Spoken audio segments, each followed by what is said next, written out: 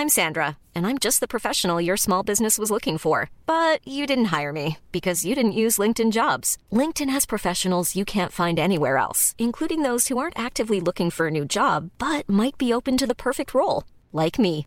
In a given month, over 70% of LinkedIn users don't visit other leading job sites. So if you're not looking on LinkedIn, you'll miss out on great candidates like Sandra. Start hiring professionals like a professional. Post your free job on linkedin.com/people today. A lot can happen in 3 years, like a chatbot may be your new best friend. But what won't change? Needing health insurance. United Healthcare Tri-Term Medical Plans, underwritten by Golden Rule Insurance Company, offer flexible, budget-friendly coverage that lasts nearly 3 years in some states. Learn more at uh1.com. There's never been a faster or easier way to start your weight loss journey than with PlushCare.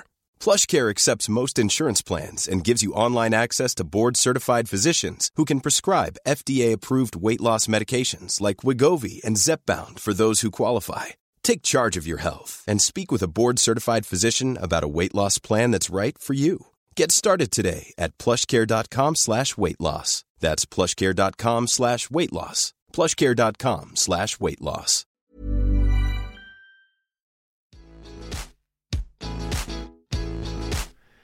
Hello, friends. Welcome back. Another episode of A Little More Good, dropping into your earbuds today.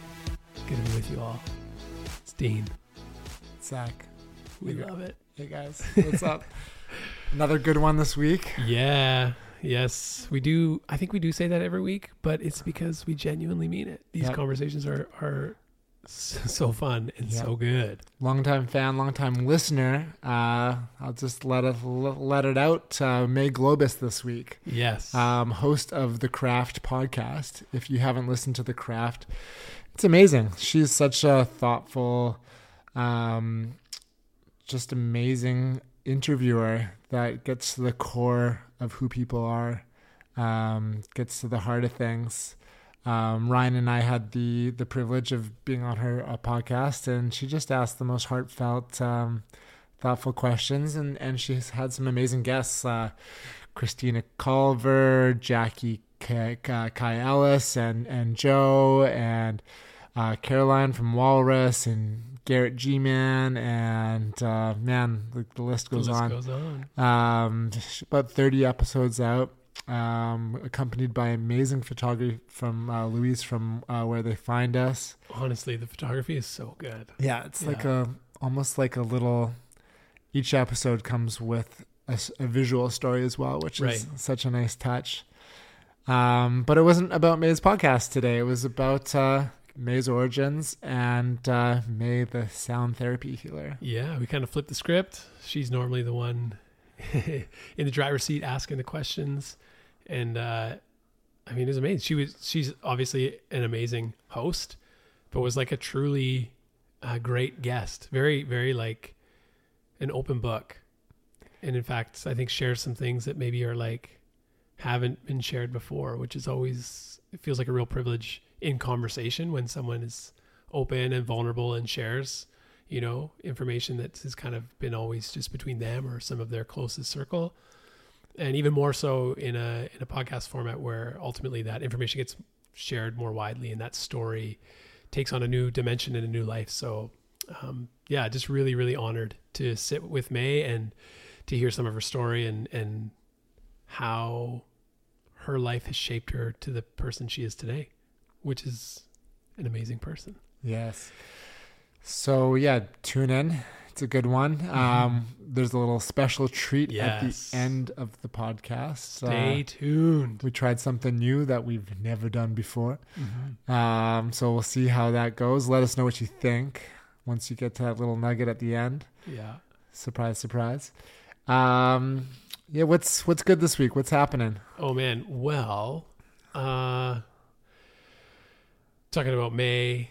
She does the sound therapy. Yeah. After we talked a little bit about music and stuff in the pod too. And then I just remember after our conversation, I was kind of just really thinking back to like some of the moments where sound has played like a critical role in my life, or just like a really key moment, or, you know, we all have like the soundtrack, right, to certain scenes or certain times in our lives. And so I just remember going back and queuing up a bunch of different songs on Spotify that have always, like, when I hear that song, it immediately transports me back to like a certain time or a certain space. And so, yeah, it's just like reflecting on some of my favorite tracks of all time, really. Yes. And some of what they mean. Some of them are just like fun songs, right? Even this morning I was talking to someone about, it was like, what's your favorite concert experience? This is like a random thing that was in conversation today.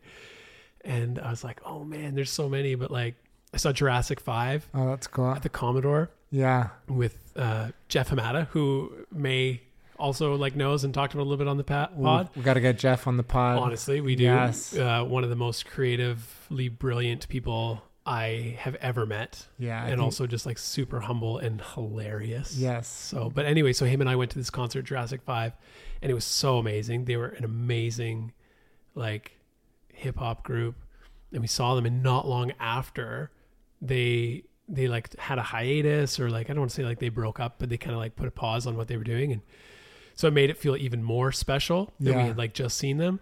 And the craziest thing, man, like J5 had made it. Like it wasn't like who, like they were a legit group, came through the Commodore, end of the show, the house lights came on, and they just like stayed on stage and then kind of hopped down. That's cool. And we're just like hanging out with everyone in the crowd after. Oh man, I'll never forget it. It was so good. It was so good. So cool. Yeah. How about you? Is there like a favorite concert or like a song that when you hear it's like, oh man, it makes me think of this moment? Yeah, I guess a few off the top of my head. I used to be a real concert goer back in the college days. I guess many of us were. Yeah. Nick Cave, I always went, like whenever Nick Cave was coming to town, I always went because it was like you never knew what it was going to be like. It could be like spoken word. It could be a jam fest. It could be like, it was an experience. Like he was he is a performer, an artist, like in the truest sense. So Nick Cave is always like leaves you kind of in awe at the end. Talking Heads, that was really cool. Yeah. And my cousin's band, I love, if you're listening to this, look up Slam Dunk on Spotify. They are one of my favorite all-time bands.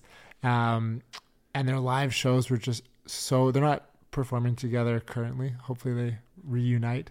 But there's just so much energy and magic when they play live. Yeah. So look up Slam Dunk. It's also the best music to run to. Oh, like, man. You showed me them like last summer. Yeah. And obviously, so I've never seen them live. I hadn't heard of them. And there's a couple tracks where it's just like, it's energy. Like it's just somehow they've bottled this amazing energy. So even just listening to the recording, it's like, it feels live. Like it feels live off the floor. Like it's so good. That song Dying Breed. Oof. Oh man. It's like, it's so good. You got to check them out. Get at it. Yeah. And then Juice Truck alumni, Noble Son. Love that guy. Right. Yes. Also like an immense creative kind of performative persona, right? Yes, like music and in many other ways, just a performer. Yeah. So captivating. Hit up his Spotify too, Noble Son. Beautiful music. Beautiful performer, beautiful person. Yeah. We should maybe like curate a little Spotify playlist or something of like our favorite. Yes. Or like jams that. Should we do that? Should we start making playlists? A little more good playlists? I don't know. Let us know. Would you want to listen to what we're listening to? Send us a DM. I don't know. That'd be kind of cool. Hit you up with some weekly Mariah Carey, you know? Yeah. Yeah. So that's actually a thing. I remember, I think it was Malcolm Gladwell who was saying like the music that you'll listen to most in your life was what you listened to between the period of being 18 to 21. I wonder if that resonates for you at all. I don't know if that's true. Normally my guy MG resonates, but I feel like I still am like finding new artists. Yeah. And like, I do listen to a lot of what I listened to then, but not daily. Like more of the stuff that I listen to now regularly is stuff that I've come to actually later. Interesting. Yeah. But I love music. I'm a musician, right? I've played music and been involved in bands and sound engineering like a lot on and off, in like a kind of semi-official capacity / hobby. So didn't you play with like Coldplay or something like that? Yeah. There's a couple bands you might have heard of. I don't know. No. Don't Google that. It may or may not be true. That's right. I was in a band though for a very short time with one of the former members of the Matthew Good Band. Oof. So if you're from Vancouver and you know the Matthew Good Band, There you go. a dated like cultural reference from the late 90s. My sister early was a big 2000s. Matthew Good fan. She had all the CDs. Yeah, he was good. Maybe they were cassettes. So there you go. That's my claim to fame. But no, so I'm always intrigued at like what's coming out and what's new. And so yes, I still listen to those albums from that time in my life, but I'm still, I don't know, some of my favorite albums now are stuff that I've discovered later or it's come out later. Yeah. Right? Like Anderson .Paak, I think, is one of my all-time favorite artists. He's so creative. Ooh, what about soundtrack? What's your favorite soundtrack from a movie? Oh man, that's a good question. I was never a big soundtrack guy because typically I would find a song. Yeah. And then I would just deep dive on that album. Yeah. Because I'd be like, well, if I didn't know the artist, then I'd be like, who is this? And I'm not interested in like the soundtrack to the movie or whatever it is. Like I want to know, I want to go deep on this artist, their catalog. So I think the soundtrack that I've listened to like more than once, kind of cover to cover. Yeah. Oddly enough, was the soundtrack for There Will Be Blood. Oh, okay. And it was Johnny Greenwood, the guitar player from Radiohead. That's right. That did that whole soundtrack. And honestly, watching that movie, the soundtrack was like another character. Yes. Like it was so intense and interesting and abrasive at times. Like it's not something you would listen to be like, oh, this is so nice.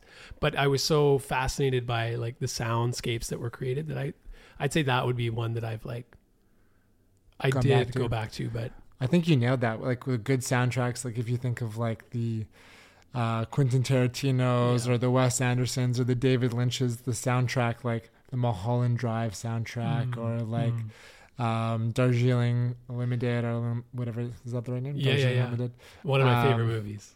So good, amazing soundtrack. Or like Pulp Fiction or like any of those ones. Like the soundtracks do become such a integral part to the movie. Yes. Yeah, there we go. Cool. Sound, music. The sound of music. What do we got? What else do we got? The sound of music. Oof. This week, this week's podcast is brought to you by Planted Life Expo. We got the Vancouver Plant Life Expo coming up. Yep. November 20th and 21st. Planted Expo. It's going to be good. Check them out. You want to be there? You can grab your tickets online if you go to plantedlife.com/Vancouver. Yep. I went to this tasting event last week. Oh, yeah. And we got to sample some of the products that's going to be there. And I was lucky to be on the panel that voted for the best of year product.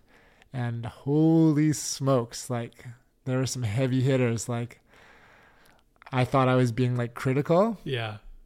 Bringing a critical lens to the table. But I was like, there were multiple 10s. I probably gave it like 5 or 6 10s. Like there was like... And not just because you're a generous guy, but because it was so good. Yeah, there's this sashimi, this like plant-based sashimi that was, the texture and the flavor was out of this world. There's like some of the cheeses. Oh my God, there was like lemongrass, obviously vegan chicken. That was just like, the spice was unbelievable. I just want to go there, walk all the, I mean, I'm going to have to bring a big shopping cart to fill my bags, because it's going to be like all the kids you want to hang out with all in one spot. Yeah. It'll be a dangerous place for people like us who are enthusiasts and want to try it all and have it all. It's going to be dangerous. First day of school excitement, you know? Yes. It'll be awesome. The vendors, the exhibitors, like the list is extensive, so you can check it out as well on the plantedlife.com/Vancouver website.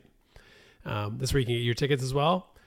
The other things to note, just some awesome keynote speakers. Who's talking there? Dr. Matthew Nagra, friend of the pod. He's going to be there.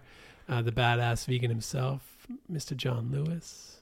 And one of our heroes, Rich Roll, from the Rich Roll podcast. Check it out. Author of Finding Ultra and genuine great human being. If you haven't read Finding Ultra. It's one of the most inspiring books I've read. And really and his podcast is just like the golden standard. So if you're not a Rich Roll listener, give it a go. Yeah. We could even make a list of like some of our favorite episodes for people to dive into if they have not, because there's a lot of goodies. I think like off the top of my head, Dr. Melanie Joy, David Cho recently. He's got a couple with Dr. Zach Bush. Mind blowing. Who's like the punk rock guy that played with Bad Brains? Oh man. Oof, that's a good one. John Joseph. Yes. John Joseph. What a wild man. Of course. I actually just re-listened to this episode too, because it's one of my favorites. But the journeyman himself, Haxtau. Oh yeah. Hakim Tafari. He's been on the pod. Great story of just like his journey, his life journey, and unbelievable. So yeah, Rich Roll will be there, discerning his wisdom onto us. The plant-powered way. The plant-powered way. Anyway. Check it out. Check it out. Jinx. I guess, yeah, okay. So I'll stop talking. No, and jinx. Okay, let's get into it. Okay. May Globus. Oh, jinx. Oh my gosh. Shoot. May Globus, amazing. She is an inspiration. We're talking sound therapy, her story, and a little special treat at the end for all of you. So stay tuned all the way through. And as always, thanks for listening. Like, follow, subscribe, share it with a friend who you think would benefit. We appreciate you all very, very much. We give you May Globus. All right, here we go. We're here with our good friend May Globus. Hi, guys. And Diener, always here. Yeah, holding it down. Wow, I'm so excited to be here, but I'm sort of on the other side of things right now. Yeah, so if you don't know, May has, well, I'll let you tell us about it. May's got a podcast as well. Yeah, I've got a podcast called The Craft that I launched in January, at the end of January of this year. Yes. And I'm 30 episodes in. I'm currently on a break, but rolling out second season soon. So I'm usually the one asking the questions. So I'm in the line of fire now. We're flipping it. Oh, man, my belly's nervous. Oh, no. Got the feels. Yeah. I feel like if there's any good questions that you have for Zach, you can definitely ask him. I was telling him earlier, I'm like, I'm going to have to contain myself. I'm going to have a ton of questions for you guys. Oh, yeah. And I'm going to have to hold them back because it's not the way today. I know. It's all about you, but we try to keep things conversational. So great. I love it. Questions are permitted. If things flow both ways, yeah, we'll try to redirect it your way. But okay. But we welcome everything. We can make it at the craft episode too. And it's my first time meeting Dean in person. So this is so nice to meet you. It's so good. And it was so cool. Zach, you had invited a handful of us, Juice Truck people, to come and experience some of what we'll get into with you, some sound therapy that you do. Yes. And I was so sad that I couldn't make it because I've always wanted to experience it and try, like, participate. And so I was like, oh, can I shift this thing? And I was like, no, I really can't. I'll have you back in. I know, I'd love to. But spoiler alert, listen through to the end of the pod because May has generously offered to, you perform, like, or lead us through, I guess? Yeah, I would say facilitate a short sound bath. Yeah. And so you'll get to try a little bit. A little teaser. Yeah. Love it. Doesn't that just sound relaxing though? Like sound bath? It does. I think just put the word bath in it and I'm like instantly like, okay, I can relax now. Luxuriate in these musical notes. Yeah. I want a sound bath with a forest bath. Do you do that? Ooh, okay, so yes, I have noticed. So I recently did a sound bath outside near the ocean. Amazing. And I could tell that my bowls, which are made of crystal quartz, yes, loved being outside because they rang so clear. But it makes sense to me because they're made of minerals, they're made of the earth. So for them to be outside, it makes complete sense that they loved being there. Because you think like maybe you'd lose some of the acoustic environment of like a room or whatever. Yes. I was actually I was worried about that for the people who were there. Yeah. But people who were there were about probably 30 to 35 people there in 3 rows. And people who were in that last row said they could still feel it. And I think it's a different feeling because it's not like tomb-like or all-encompassing. But again, frequency, you can feel that anywhere. Yeah. We have noise all around us all the time that we're picking up. We do. We sure do.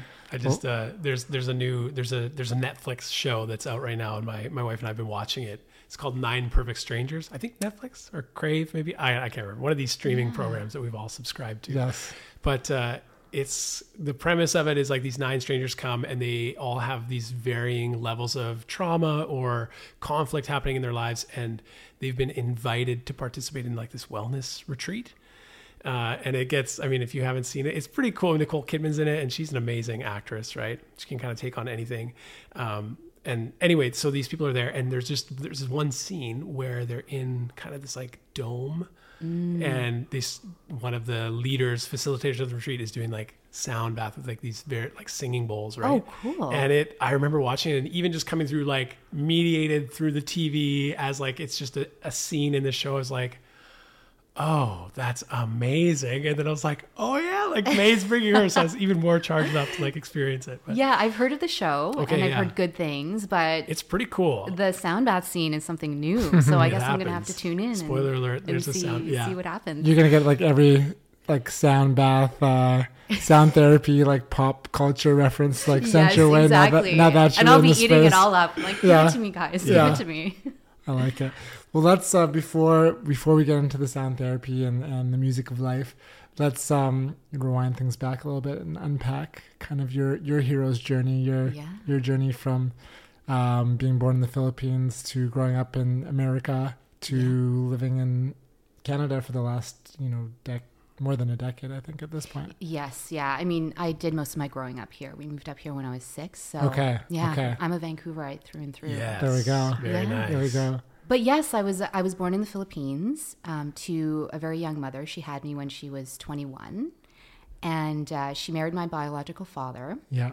And I've never met him. Wow. Yeah. So, actually, fun, interesting fact. Yes. My real name is not May. Okay. It's a nickname. Oh. My legal name is Deborah.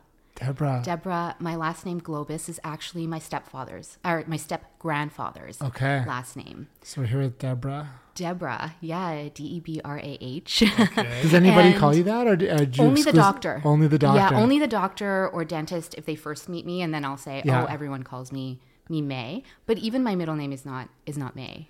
It's Lynn. So it's quite interesting when you think of identity because my biological father's last name was Cruz, C-R-U-Z. Yes. So really, when I was born, my name was Deborah Cruz, which amazing. is so far off of what people know me as. And the power of a name. We just had a podcast on the power of the name with Dala, and kind of makes me think. Did you ever read the book Name of the Wind? No. It's like a sci-fi nerdy book. I'll shoot you a note off the cusp later. But just how different names associate with different like powers and different recognitions in a way, like shifting from Deborah Cruz to May Globus, like there's a shift of power and even how we receive that. So how did you get from Deborah Cruz to May Globus? Yeah. So I didn't know that my real name was May, my real name was Deborah until I was 9. No way. Yeah. So what ended up happening was my mom and I ended up moving to California when I was 10 months old. Okay. Yeah. And so for the first 3 years of my life, I lived under the same roof as my grandparents, my mother, and my uncles. So that was sort of the happy family I grew up with in my toddler years. Right. Yes. And then my mom remarried when I was 3, I think. And she was married to a Persian man for 14 years. Okay. Oh, wow. And so I grew up in a very Persian household for 14 years. Interesting. Okay. So Farsi is really like a warm blanket when I hear it. And I can say very minimal phrases. I can count to 10. Yeah. But I grew up with that culture around me. Wow. Yeah. So interesting. So you had more of a Persian a mixed between. No, I wouldn't say a mix. So maybe I'll take it back a little bit. Okay. So when we moved to California, my mom and I only knew how to speak Tagalog. So English wasn't my first language. Okay. But when I went to preschool, then my mom had to teach my teachers a few words, or else they wouldn't know what I wanted if I needed to go to the bathroom, yes. et cetera, et cetera. Oh, wow, yeah. But then I learned English pretty quickly. Yeah. Kids So pick it's it up. yeah, and it's been really interesting for me to, I think, in these more recent years, begin to look back on all those different identity things. Yes. Because like again, Tagalog feels like a warm blanket, but I can't speak it fluently. Interesting. Okay. But I wish I knew. Can you still understand some of it when you hear people speaking? Or Very, very little. Again, it just feels very, very makes you feel good. And it's interesting because I did ask my family to start speaking to me again in Tagalog. Yeah. And they said English is easier. Really? Yeah. Oh, okay. So yeah, there's an interesting thing about being an immigrant. Oh, yeah. And what language can mean. For sure. And even like, you know, we try to avoid projecting stereotypes or preconceived notions or any of those things. But, you know, just even saying like you grew up in the Philippines, like you have now shared that you had more of a Persian upbringing in many ways than that of growing up in the Philippines. Mm-hmm. But what you could project one thing and the truth is far from that. And it's a good lesson for us to remember when we're, you know, approaching people from various cultures. Mm-hmm. Yeah. And, you know, with my now ex-stepfather, he didn't want us to have any Filipino culture in the house. So the Persian culture had to be the most dominant. Okay. And so we only grew up eating Persian food. We were practicing the Baha'i faith back then. Okay. Yeah. And then, so yeah, almost being a Filipino and practicing, like eating the food, for example. My mom used to have to sneak us on the weekends and take us to Filipino restaurants downtown. Wow. Yeah. And that's such a huge part of Filipino culture is the food, right? Like all of my friends that I remember growing up, one of my good friends, Carlo Capitulo, like his thing was like, come and eat. And his mom was always like, eat. And it was such a huge part of that culture and is, right? It is. And so it ended up being more of a treat rather than something that was really like a part of me. Interesting. So did you reconnect with those Filipino roots or our family, like ancestral history, like further in your life? Or yes. Okay. Yes.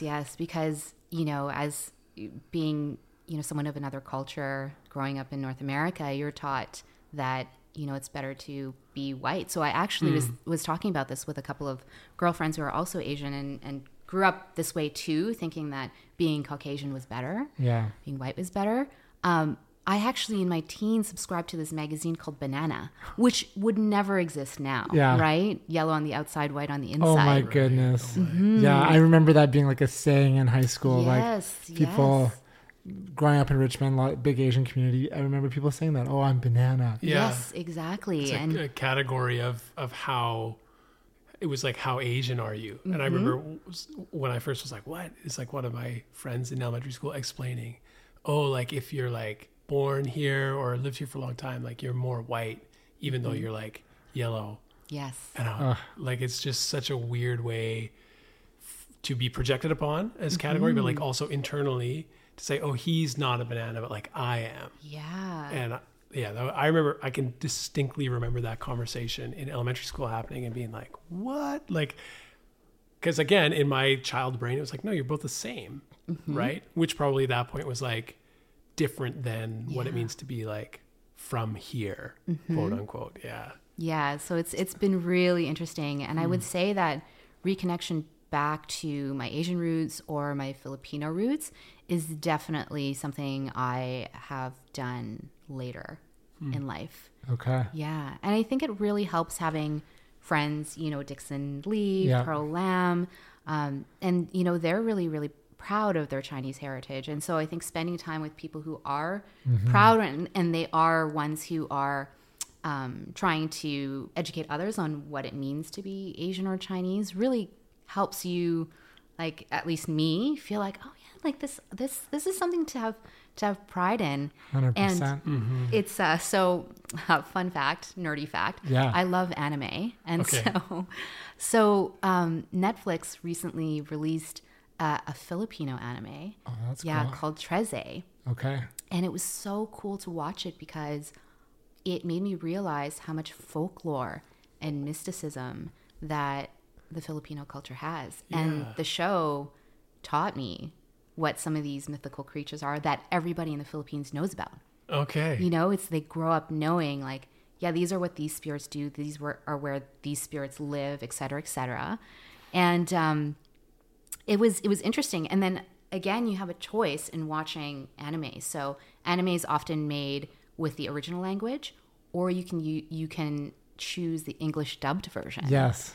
And so I never do. Like if I watch something foreign that's recorded in I watched it in Tagalog, and it was so interesting. Oh, that's awesome. So what's the name of it? It's Trese, Trese. Okay, cool. Yeah, and it's actually just a good anime if you like it. Oh, love me some anime. Some of the voiceovers are so funny too on like some of like the Miyazaki films and stuff. Yes. Like they have like very like A-list actors. Yes, like, yeah. Like. Yeah. Who is that? Billy Bob Thornton, or is that Miley Cyrus? Or yeah, reading over. You know. Yes, and actually the English version of Trese, they picked popular Filipino American actors, so like Shay Mitchell, Darren Criss, cool. et cetera, et cetera. So awesome. That was really, really cool. It's cool that you mentioned that though, because again, like, one of the experiences I have or memories that I have growing up was, again, one of my friends from the Philippines telling me like very convincingly, and I was like skeptical, was saying like, oh yeah, like when you go to the Philippines, there's like all kinds of like spirits and like ghosts, like, and it's just like part of it. And I was like, what are you talking about? And he was explaining like, and it would have been that folklore. So even in this moment, I'm like, oh my God, that's like what he was talking about. Yeah. As a kid, you're like, okay, like it's like haunted there. Yes. Like, but this idea of like, it's tied to the place, the culture, the people, the history, the legend, and folklore. Yes. That's so fascinating. Ingrained. Yeah. And then now there's like this anime show that like really goes next level on it. Yeah. I thought it was awesome. I really think crazy. it's awesome. And I really think that, more of these things that teach the culture, teach others about other people's culture in ways that people enjoy consuming. Yeah. Amazing. Beyond like a multicultural day at school. Exactly. Or like, oh yeah, no, I like ate at this restaurant. So like I'm good. I checked my box of like being an anti-racist or multicultural inclusive. It's like, it goes beyond that. Like part of it is learning and experiencing culture. And yeah. Oh, wow. Yeah. So it's crazy. really cool. What a unique opportunity growing up to have such a blend and mix. Was it something that in the moment you felt good about, or was it like kind of like confusing and like this desire to blend in more? No, it just was what was, and I think at that point you're not really questioning these types of things. You're just kind of, you're being a kid, you're in school, you're trying to fit in. And yes, little things are kind of weird, like having a smelly lunch, you'll hear that immigrant story all the time. And it was true because my mom would pack Persian food. Right. And it was interesting because she became an incredible Persian cook, better than any of our Persian, family friends. Yeah. But it's interesting because she had to also lose that other side of her in order to pick this up. But yeah, no, she's a damn good Persian cook. Yeah. So that's what I would bring to school. And if you've ever had Persian food that's beyond, like the barbecue meats and things like that, it's actually really rich and full of spices, and it can be very pungent to a young kid, or peanut butter sandwich. yeah. Smells like a dusty cupboard. Yeah. Like, it doesn't smell good. I know. Right? Yes. Give me the allspice and all of the those spices up. Man, yeah. Love a good spice. Ooh. Okay, so growing up, what was young little May like? What were you into? What was your childhood like? Beyond the Persian spices and all of that. I was really shy. Yeah. Yeah, I was a really quiet and observant kid. Yeah. I do think that I had a really wild imagination. Yeah. So you could leave me anywhere and I could find, fun out of anything.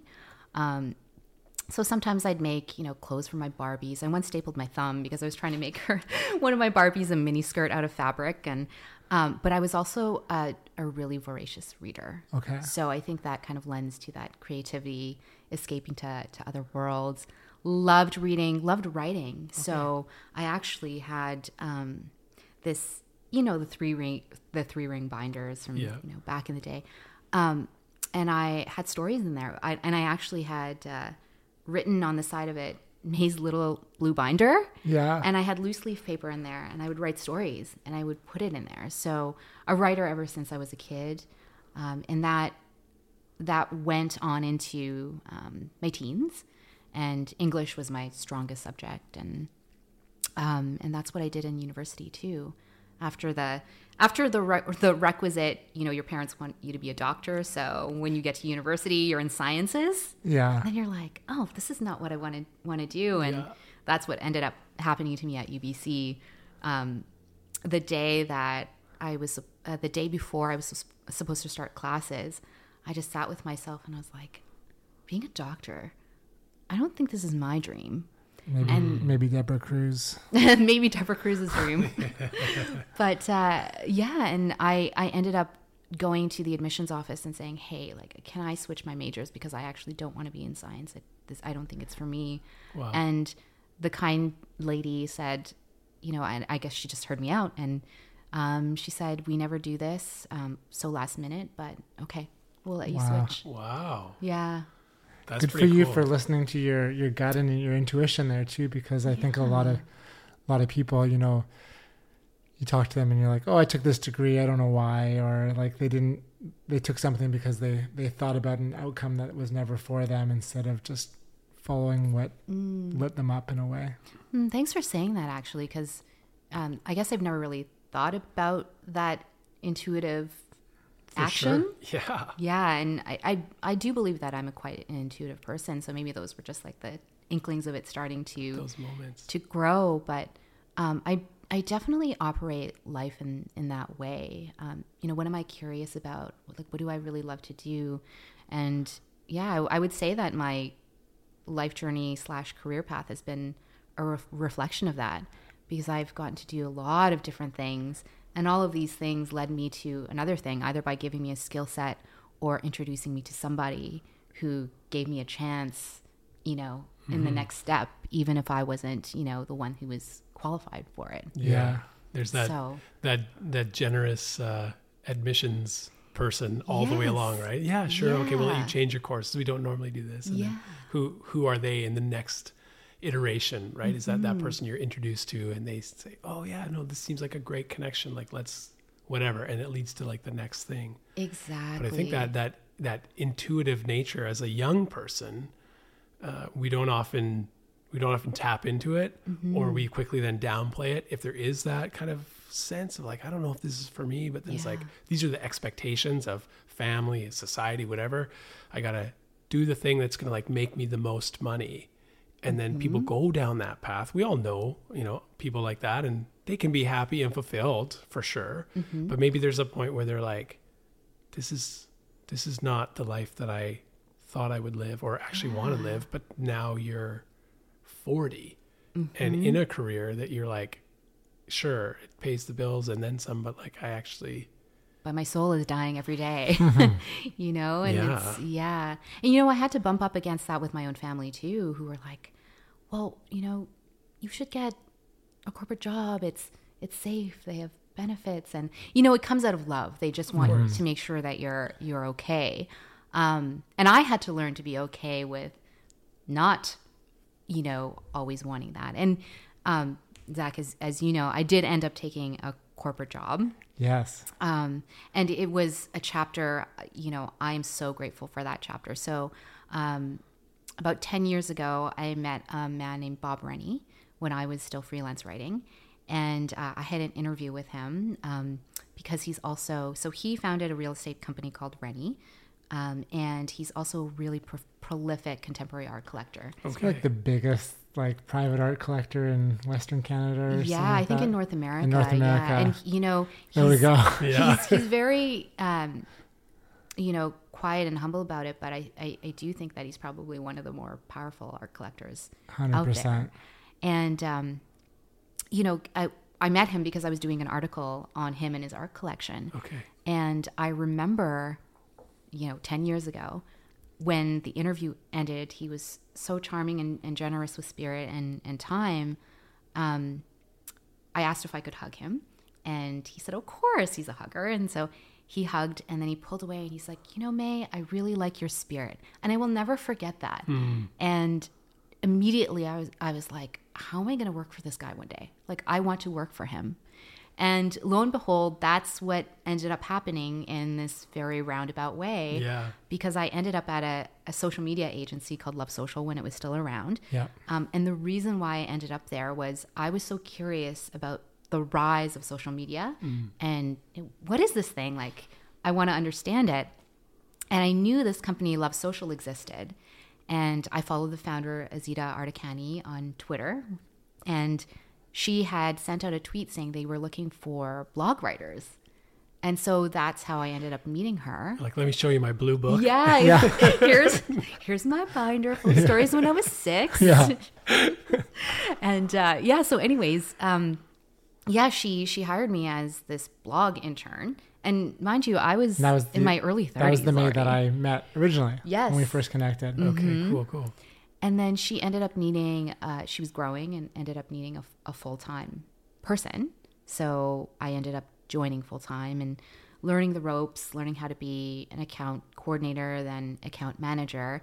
And then through that, because of someone she knew, Rennie became a client.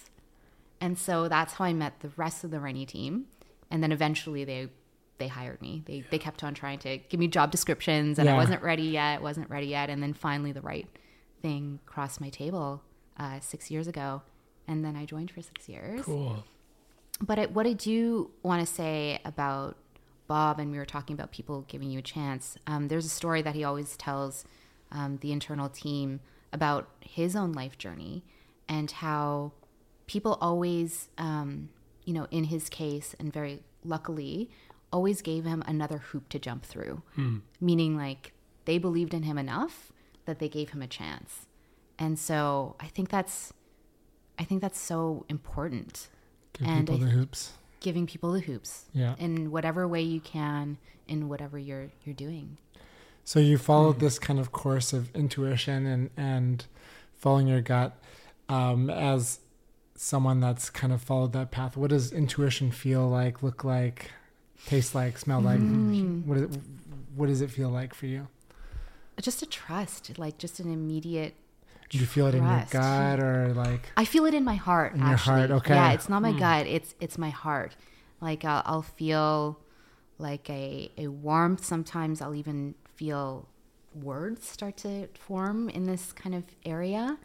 And I think just learning to trust that and trust yourself to make the right decision. And then also, if it doesn't happen to be the quote unquote right decision, that you'll know how to pivot. Right. And I think that takes time. It takes experience. It takes growth. It takes looking inward to be able to hear that, because there's so much noise, as you were saying, Dean, the expectations and the projections upon you. Yeah. It's so easy to not hear that voice, that intuitive voice anymore, when there's so much that's pushing it down. Mm-hmm. That's not yours. Mm-hmm. Well, I'd say, if I may add to your list, I would say it takes courage for sure. Because it's one thing to hear and sense and kind of get an idea of like what this is, and it's a whole other thing to act on it, right? Because I think a lot of us can go, yeah, I've had a moment where maybe, I felt this, or I had this like intuitive kind of like, maybe this is the thing for me, or maybe this isn't the thing for me. But then when it comes time to like acting on it and, putting it into the world, then that's the moment where it's like you're stepping off the cliff. Mm-hmm. And it takes a great amount of courage to say, as a young person, like, I'm going to change my major, or, you know what, like to someone who is someone in the world, to be like, hey, that was really cool. Like that, what we just did. Do you mind if I give you a hug? Like, and through that, there's this connection made, impact made. And I mean, all of those things are kind of like, it's vulnerability and it's courage, and those two you can't separate those two things, right? Yeah, and yes, it is sometimes like stepping off a cliff, but it's also taking a step toward who you really are. Yes, is the other thing. Yes. Ooh, I wanted to ask you a question that is from our friend Ellie Maz's book, Girl Vanna. Who were you, May, before the world told you who to be? Obedient. Mm-hmm. Yeah. I think growing up in the household that I did, so with my Persian stepfather, obedience in that environment was you had to be obedient, or you could be in a lot of trouble, and that's not trouble that you wanted to get into.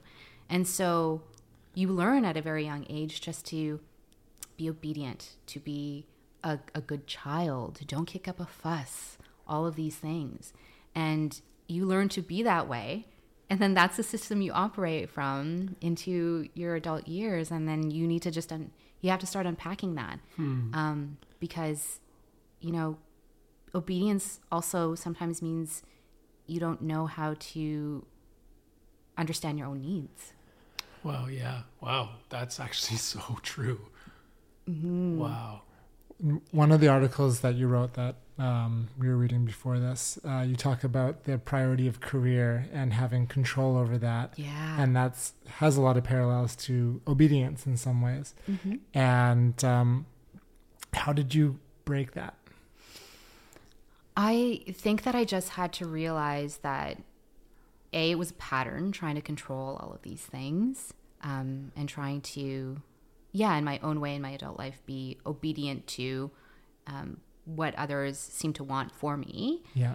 And I just had to realize that I was never going to grow if I was constantly trying to control everything and force my life in a certain way. And so I had a couple of good friends that were like, you know what, May, you've been talking about going to Bali for so long. I think you should just fuck it and buy a ticket. Yeah. Shout out Chris Harburn. Thank you very much for saying that to me.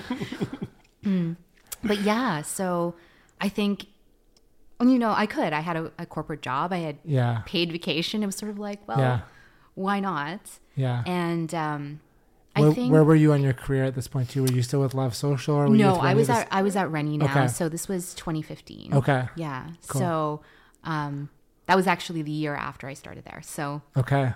Yeah, and I had never traveled somewhere by myself. Wow. And so this was going to be a really big journey for me. This was a leap. It was a leap for sure, because, you know, a lot of my friends after university took a year off. They took off a gap year, and they went and they went and traveled. You know, they backpacked.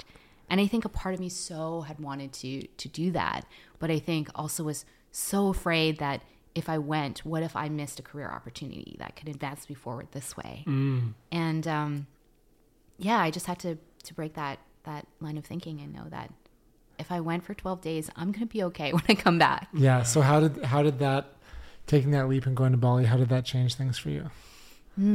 I think that, you know, it really showed me that I was a lot more courageous and brave than I gave myself credit for, and the ability to move through discomfort, because I landed and I was so disoriented. I was like, oh my God, what am I doing? And thankfully my friend Isabella Domachowski from Isa Jewelry, she lives there. And so at least I had a friendly face to stay with for the first couple of days. Otherwise you went on your own. Otherwise I went on my own. So it was nice to have her as a support. But even then I was in Canggu and it was like super party. And I don't think that was sort of at first the experience I was hoping to have. Yes. But it was necessary, because that also had to push me out of my comfort zone. Like meet new people, learn how to drive a scooter, you know, like all of these different things. And after about a week, I'm forgetting how many days, then I was on my own. Yeah. Other than me and the driver that I hired, who became kind of my driver and my friend. I love him. I still refer people to him, and we still keep in touch. That's so cool. Yeah. And he taught me so much about the culture. He taught me about the different religions there. He taught me some of the political unrest that was there too, and how there's not a lot of democracy for them, because essentially when it comes to voting, the politicians will often underhandedly be financing local thugs to force people to vote in a certain way. Okay. And so so that was heartbreaking to discover. But the Balinese are they're so joyful in their lives, and they're grateful for so much. And I remember him inviting me and some other people that he was driving over to his family's home for lunch.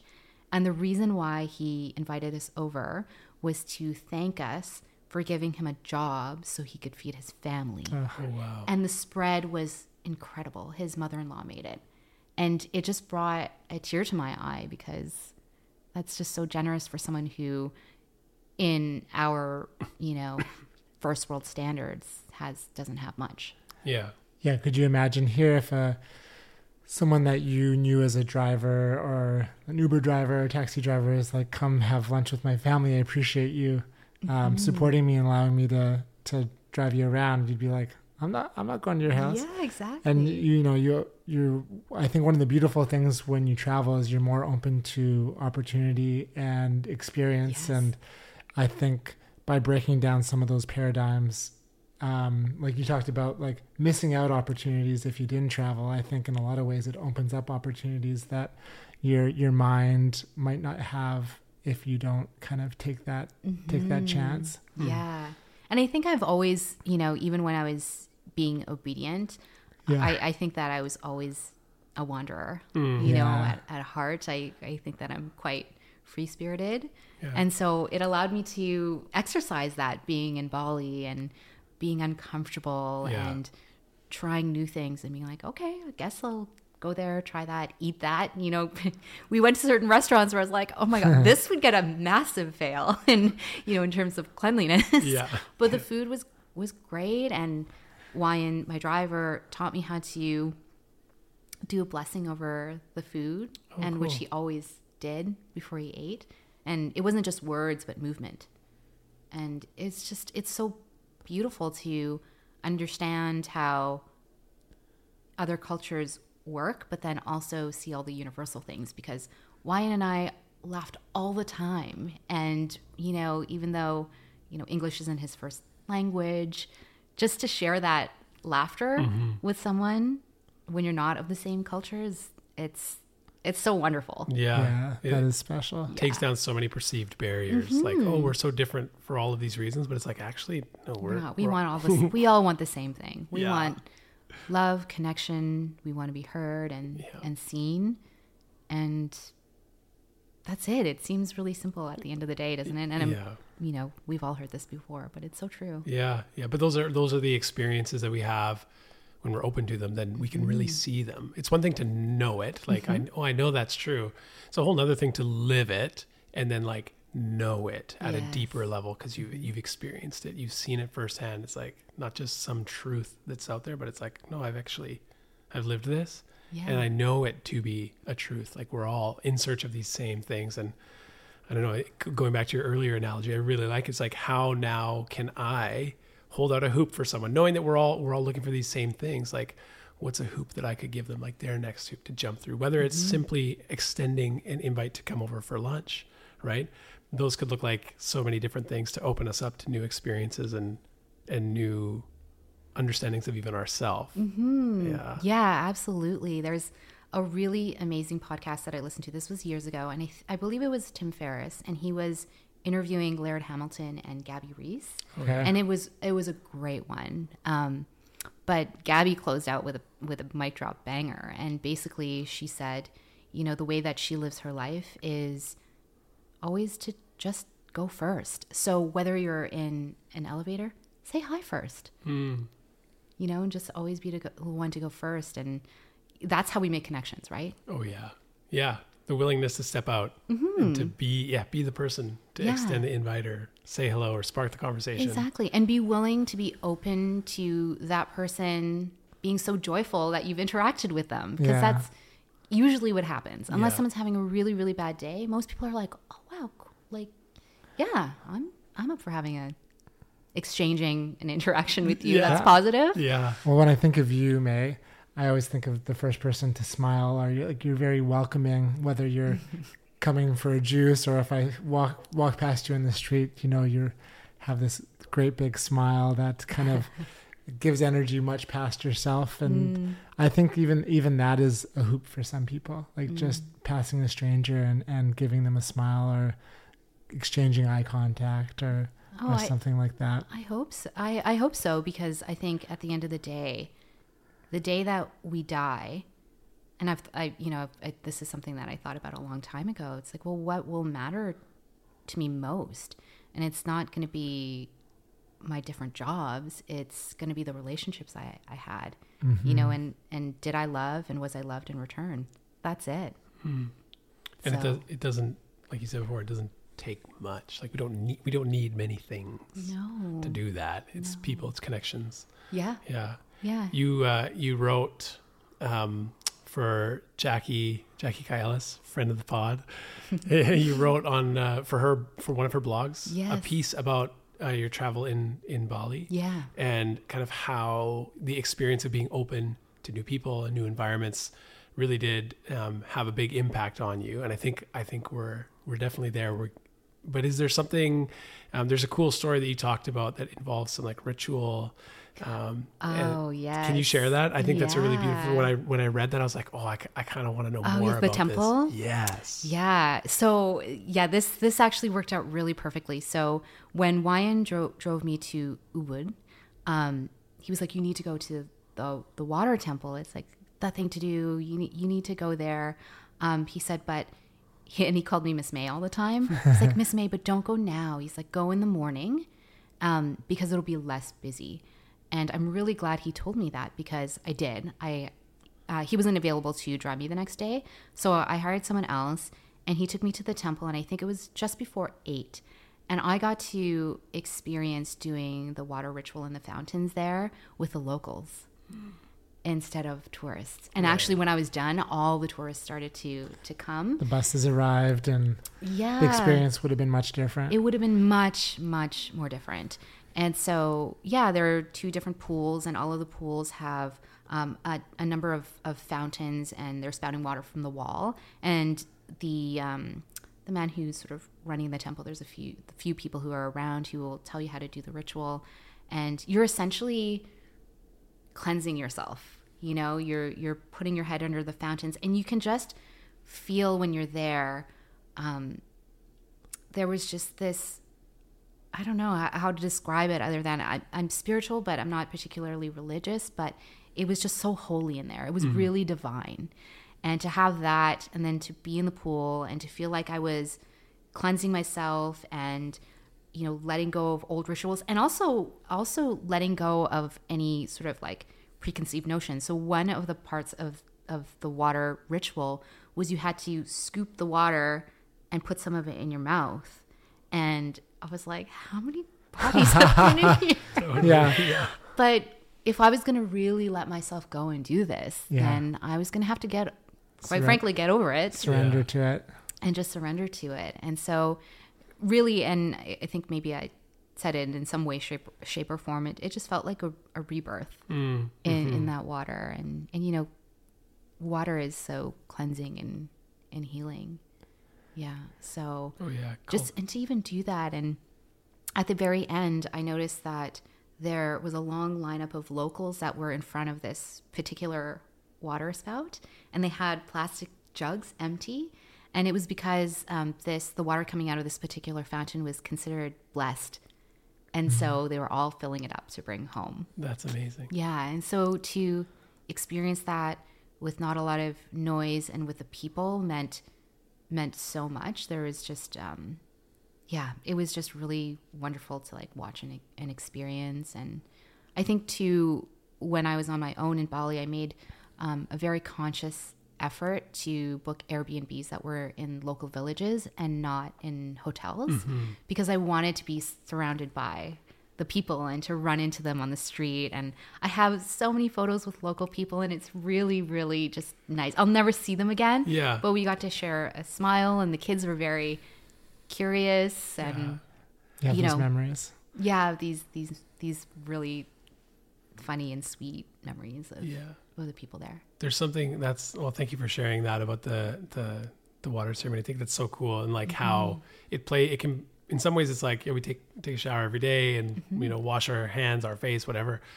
But like in a ritualistic way, the same kind of thing can mean infinitely more to us. Yes. So this, when I read that, I was like, oh, that sounds amazing. Yes. Like I wonder, So thanks for sharing that. Of course. Ceremony ritual is important to have in our lives. Yeah, right? It grounds us. And it doesn't have to be like a super like staunch religious task.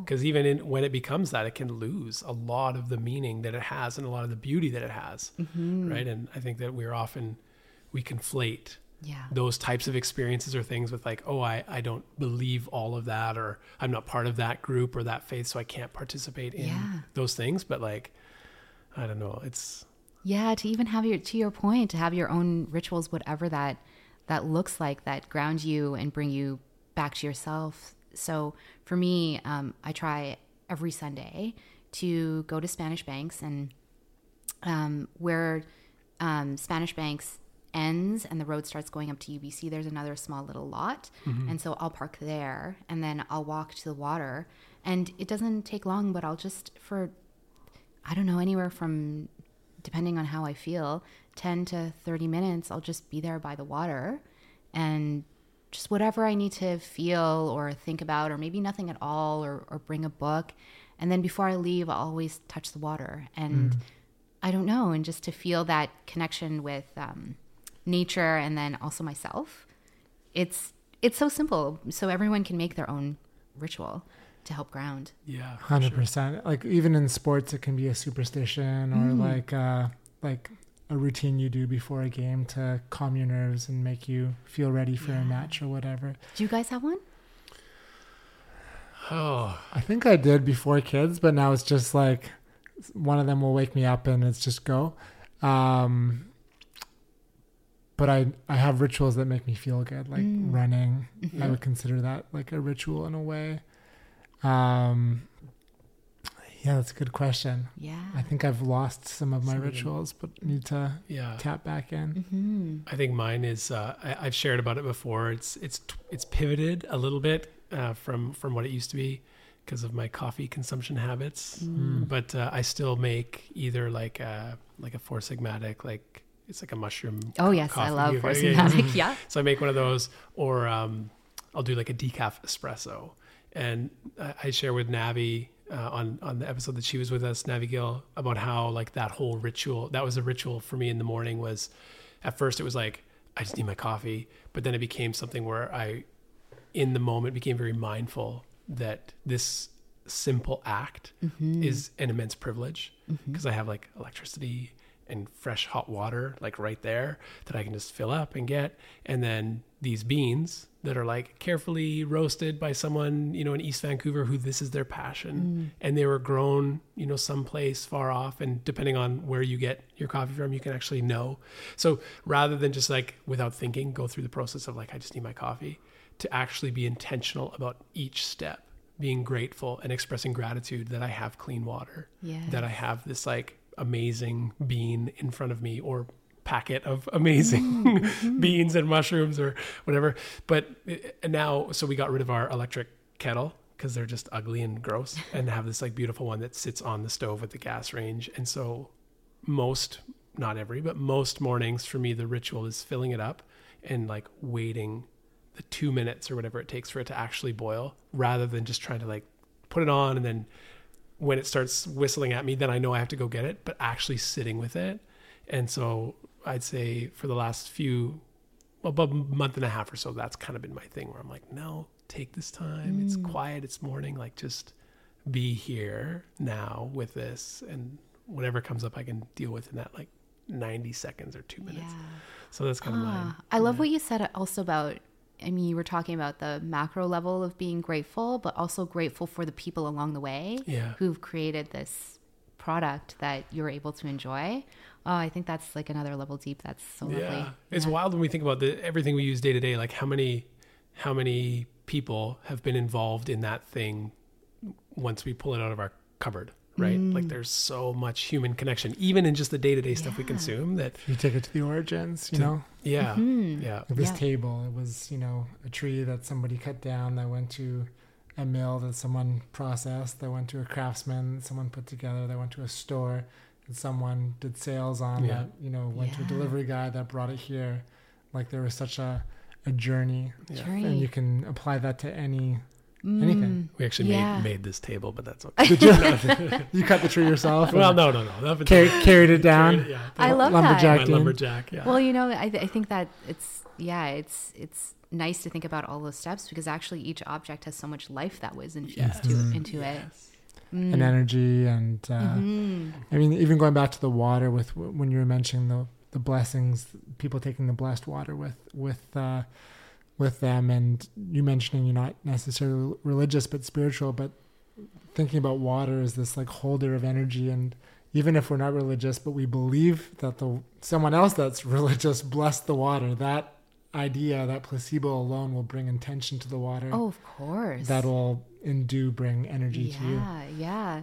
And even if you think about someone blessing the water, and someone was telling me, it might have been Jeff Hamada actually, that told me about, was it water or frozen water, and with one set, like the study was someone talked to it nicely and positively. Yeah, have you seen and that? Then no, I haven't seen it. Oh my gosh. But like, think about that, even just with like the water that's being blessed, and then you're ingesting it. Yeah. It's like, oh, those good frequencies and vibrations are going into your body. Yeah. So that's what you want. Yeah, 100%. A study that I've seen some of it, and it's really cool. Like, so this, if you were speaking positively to the water, it would kind of, if you looked under, like, zoomed it in, a million times, it'd be these like kind of beautiful snowflake like kind of patterns and stuff. But then if you were like aggressive or negative, it was like very like almost destructive looking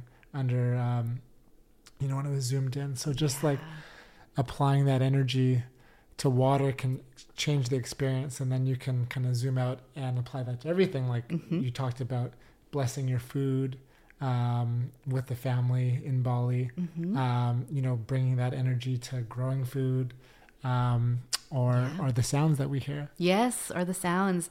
Yeah, and when I was taking my sound therapy certification, our voicing teacher was talking to us about the importance of voice. Yes. And how we need to be intentional and mindful of how we speak to others, because that frequency in which you speak to someone else, if you're yelling at them, if you're stressed out, that does affect a person's body on a molecular level. Yeah. And so that's why we really do have to be mindful about how we speak to others, even our tone, our cadence. Oh yeah, it all factors. I think we forget like how powerful our not just speech, because speech makes it more about like content, but our sounds, like the things we say and how we say them, like literally it goes out from us and impacts other people. Like they can hear it, they can feel it, they can sense it. Like someone can say 3 simple words and it can ruin you, give you like goosebumps. You can be the most elated you've ever felt. And it's like, it's not just the content, but it's like how it's said or what is being communicated through it. Right. And I think that, I mean, in my tradition, like come from like a Christian background, and I think that so often the picture we have modernly is like, this preacher like yelling and pounding a pulpit and literally scaring the hell out of people. And with this message that's supposed to be like love and inclusivity and grace and beauty, and it like does not look like what it should be like. It's not aligned. No, it's not aligned. And the very origin of this like poetic mythical story that unravels how the cosmos was made was through speaking and through words and through sound. Yes. Sound is what generated everything. Was it first there was the word? Like I think we learned this in the sound therapy as well when we were learning about the history of everything. Yes. That every religion, like the beginning of everything came down to some form of sound. Yes. The logos in Greek, it's like the logos, or like it's rough translation would be like logic, but it's like the word, right? And it's so beautiful because even in the tradition of Christianity, Jesus people view as God, and this mythical author John, who wrote one of like the Gospels or the biographies about Jesus, he calls calls him the Word, the Word of God. And so it's so interesting because so many people be like, no, the Bible is the Word of God. I'm like, no. That's like a whole bunch of stories and compiled interesting facts about it. But like if you read it, which most, never mind. But if you actually took the time to read it, you'd see that like Jesus was called the Word of God. And so it's this manifestation of this sound, of this speaking. And so it's creative. It's beautiful. It generates. It gives life. And like, that's the intention behind it. And we've used it for that. And also, unfortunately, for other things. But yes. Yeah. Lots of cultures, very, very similar kind of origin, in indigenous cultures, same thing. Totally. Not an accident. Throat singing with some of our indigenous people here. And yeah. And I've been pondering to just touch really quickly back on voice. Yes. And doing this podcast, The Craft, and having people come in, tell their story, give them the option to listen to it if they want to. So many people don't like to hear the sound of their own voice. And like, oh no, every time I hear I just don't like it. And I sat with that for a second with myself. I'm like, why? It's in when I was learning about sound therapy, we learned that your voice is this free healing tool and everybody has it. So for one to say, oh, I don't like the sound of my own voice, it's like you're rejecting, such an essential part of you and, being able to even heal your own self. Love that. Yeah. I love that. Mm-hmm. So how did sound healing find you? How did you guys connect? Travels again. Yeah. This is a bit of a long-winded story, so I'll try to make it short. In 2018, I went to Japan and I was really, really excited. I have a really big spiritual connection to Japan. We can get into that if we have time. Let's get into it. Let's get into it. I did a past life regression. If anyone has done that. Yeah, let's go there. Okay. But I'll explain how sound therapy and sound healing came about. I was there. This was I really wanted to go, and then maybe 3 or 4 days in, I broke out into this crazy rash, like all over my body, all over my trunk. I had no idea where it came from. I'd never seen anything like it. Highly uncomfortable during my trip, but I still had a great time. Came home. It got worse. It actually moved to my shins and it ended up being this really awful looking fungal rash. And so of course I went to my doctor and she didn't really know what it was other than to say to me, oh, it looks fungal and maybe it's something autoimmune. And it was just getting worse. And so that was the fall. By December, I was really, really sick, like super low energy. And then my friend Emily Alden said, you need to see this traditional Chinese medicine doctor. He's literally 2 doors down from Rennie, your office. I was like, okay. Went to Beijing training. He's a Caucasian man, Dr. Doug Moore. And he can speak and write in Cantonese and Mandarin. The whole Chinese community loves him. Wow. Emily was like, he's a magician. And so he looked at my tongue, took my pulse, and he knew, quote unquote, what it was right away. And basically he said, whatever it is was either latent in your system or you caught it on your, in the beginning of your travels. But what it's doing is it's between your blood level and your organ level. And we need to extract it out now before it gets too deep into your organs and it's going to become chronic. And so immediately put me on this tea, very strong tea that's not delicious. And I went on it for 6 months. But obviously my whole system I was stressed to the max because I didn't really know what this was and when it was going to go away. Will these teas work? And so I started thinking, okay, well, what can I do to lower stress and anxiety? And then I had remembered there was a place in Gastown called Zenden, and they do sound baths, and I'd sort of read about them before. And so I decided I would try it. And so I tried it, and I was mind blown with how even in one session I felt slightly more recalibrated. Wow. And so I decided that I would commit and go every week at least once. And so I did it for about a year. Wow. And so that's how I found it.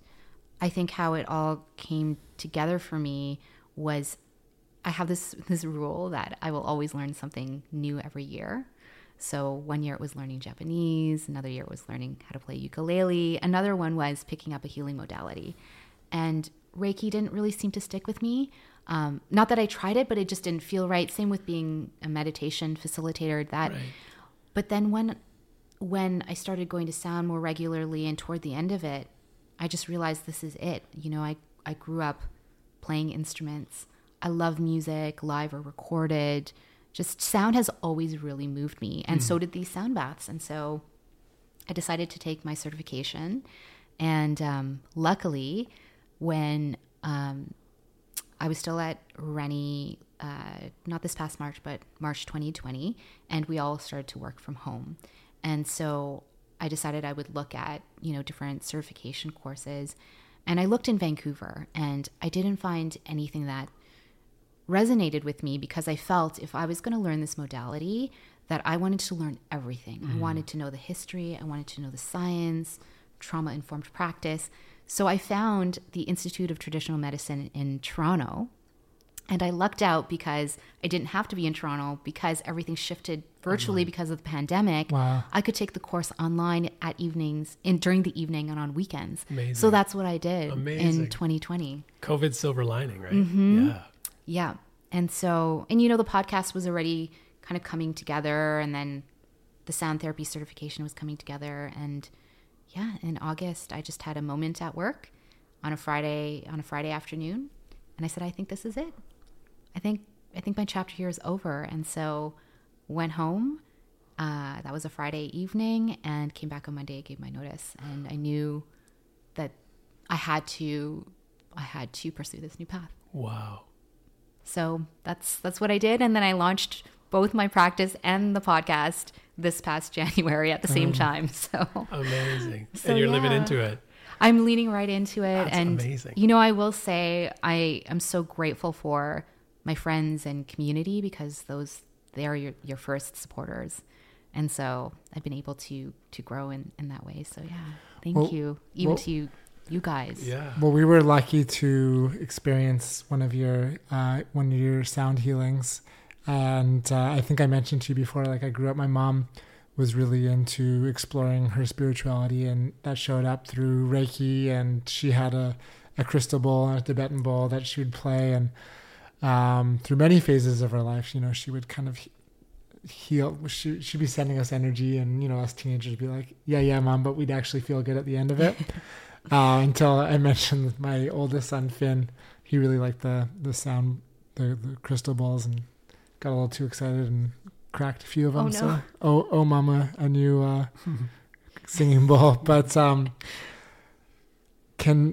after we had the session with you, our whole team that was there was just like, wow, like I feel so relaxed and grounded and energized, which can kind of be different directions, but kind of felt all those things. Can we dive into the healing, the energy, the science of sound therapy? Yeah, absolutely. We can go in so many directions, but maybe I'll start with my approach, because I know every facilitator has a different approach. And for me, I integrate all of these different things as you experienced, Zach. I always, you know, explain the what I call the art of sound therapy, which is the history, the intuition. Then there's the science, so the quantum physics, the biology, the brainwave states. And then the other thing I incorporate is traditional Chinese medicine too. And so when someone comes to see me one-on-one, or there's a small group, I always send an intake form, because I want to know where that person is at physically and where they are emotionally. So I have a full lay of the land. And then that way I can address everything. And so everything that I can, obviously. And two, I participated in this digital retreat, and it was, you know, I was doing a sound bath virtually. And I remember they called me a sound healer, and I had a visceral reaction to it. Like my body didn't like being called a sound healer. And I was like, oh, I've got to sit with myself and see why. And I think it's because when someone comes into the space, the way that I see it is everyone is their own healer. I'm just the facilitator and guide through the modality, but I like to give the power back to the person. And I'm still learning too. Yeah. So who am I to say, that I am one healer. So anyways, that's the approach. It's a lot more integrated. And then to go back to explaining the traditional Chinese medicine aspect of it, this is why I always ask about a person's emotions. So in traditional Chinese medicine, all of your organs are related to an element, fire, earth, wood, water, etc. But they're also related to emotions as well. And so, for example, if your stomach is feeling like, if your digestion is not really working, if you're feeling always like you're in knots or there's really tense in your stomach, the unbalanced emotion for your stomach is worry. And so there is a associated qigong sound that you can make, and you hold your hand over the organ and you repeat that qigong sound to help bring that emotion back into balance. And so that's the other thing that I do, and I love that aspect of it. To go back to the importance of your voice, I always think that there's no better thing for your body than for your own body to hear your own voice trying to bring it back into balance. So that's why I really do encourage the people to voice with me. Right. And people may feel uncomfortable at first, but I always can hear that people get stronger and stronger as they make the sound. Yeah. That's amazing. Yeah, so there's all different kinds of aspects there. So we can go down lots of different. Let's dive into all of them. Okay. Okay. This is a sub question that I just want to ask before we get into all the science and stuff. Is there like a sound I think of for myself, like rain in a forest, really calming for me? Is there like a nature sound that has shown up for you that just makes you feel good? Whether it's like at the beach listening to the waves, or the crunch of rocks at a beach, or... What a great question. Well, I've always really loved the ocean for sure. So I will say waves, but I will say this. I was once in Tofino, and I was on my own. I really like taking solo trips out there, and it was nighttime. I was sort of in this transition from going from Love Social into whatever was next, and I was on the beach on a very, very windy day, and it was a bit dark out, but I could see that the tide was way out, and for some reason I was like, I'm just gonna walk as close to the water as possible, and I was too scared to get right to the edge, but I was in the middle of like this really big beach, and the wind was whipping around me. And I remember the sound of that being like, I still remember it as I'm thinking about it now, because that wind made me feel both in such a juxtaposition, so powerful all at once, but also so small in context of the entire universe. And yeah, I just remember that wind really did something, the sound of that. And this was not just a gentle, this was like, I probably should get West I should Coast. Probably get back inside soon. Yeah, I feel Yeah. Thank you for sharing that. Yeah. All right, so the sound therapy. You mentioned the like the science of it. Yes. What was the word you used? A certain kind of metaphysical or quantum physics. Quantum physics. Yes. Can we jam on that? Yeah, for sure. So everything in this world is vibrating. Yes. So if you think all the way down to your atoms, those are at a certain frequency and vibration. And so we have this, and all of that is energy. Right. And so we are surrounded, and I usually explain this in every session, this invisible biofield around us that we can't see, but it's always interacting with the people and the environment around us. And so the easiest way to explain is when you meet a new person, or even just a friend, and you can tell if the energy is off or not, and it's because their biofield is either in harmony and resonance with yours or it's not. And you feel it right away. And so that can manifest as, I don't really like that person's energy. I'm probably going to stay away. Or it can be, I can tell my friend is not doing well today. Maybe I need to ask another question about how they are. And so that's sort of the energy portion of it. And again, you can use frequency to bring your body back into harmony and homeostasis and bring your cortisol levels down, your anxiety. Cortisol is what causes you to feel stress, right? Yeah, it's our stress hormone, right? Hormone. Yeah. And again, just using that to help your body completely relax yourself and get your energy back into the place it needs to be. Yes. And from a biological perspective, all of your organs are operating at their own frequencies. And so if there's an organ that is not working properly and is off its frequency, that's where you can get chronic illness, or you're really, really ill, or you can get sick. And again, use sound and frequency to bring your body back into harmony or homeostasis, as we call it in high school biology. Yeah, exactly. And then there's the brainwave states, which is super fascinating. Probably most people have heard of delta, theta, alpha, beta, gamma waves. And so in sound therapy sessions, people will either go into delta, which is sleep state, and it's probably because they're physically, emotionally exhausted, and their body, it needs rest. And so they'll fall asleep. But optimally, theta is where I try to get people into, and theta is between conscious and subconscious. This is the state where your body begins to heal and repair itself, and also where your intuition starts to come up. Interesting. So ideally, this is where I try to get people into. And you can guide people through the practice to get them to that state. Yeah. So I'll use a combination of, initial sounds. The other thing I do, and it's the first thing I do, is I use a shamanic rattle. And so this is why I ask people about their physical tensions.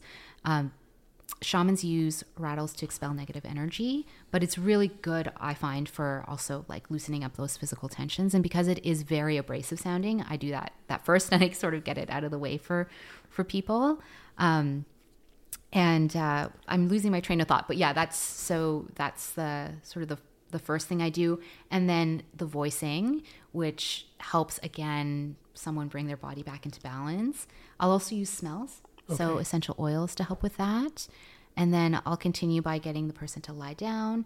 I'll continue putting them to a meditative voice journey. And then we do 4-box breathing, and the sound begins. And I just encourage everyone to let go. And everyone's experience is different. And there's a very big reason for this. And everyone's experience is different. You can have 2 people in the same room, and they'll have completely different experiences with the same sound journey. And that's because if you think about it, everyone has their own life journey. Mm-hmm. This includes all the things you've gone through, all stresses and traumas that you may have inherited from epigenetics. So that's all trapped in your body as well. And your makeup, the makeup of your body, the chemistry of your body. And so it's naturally you're going to have a different experience with the sound.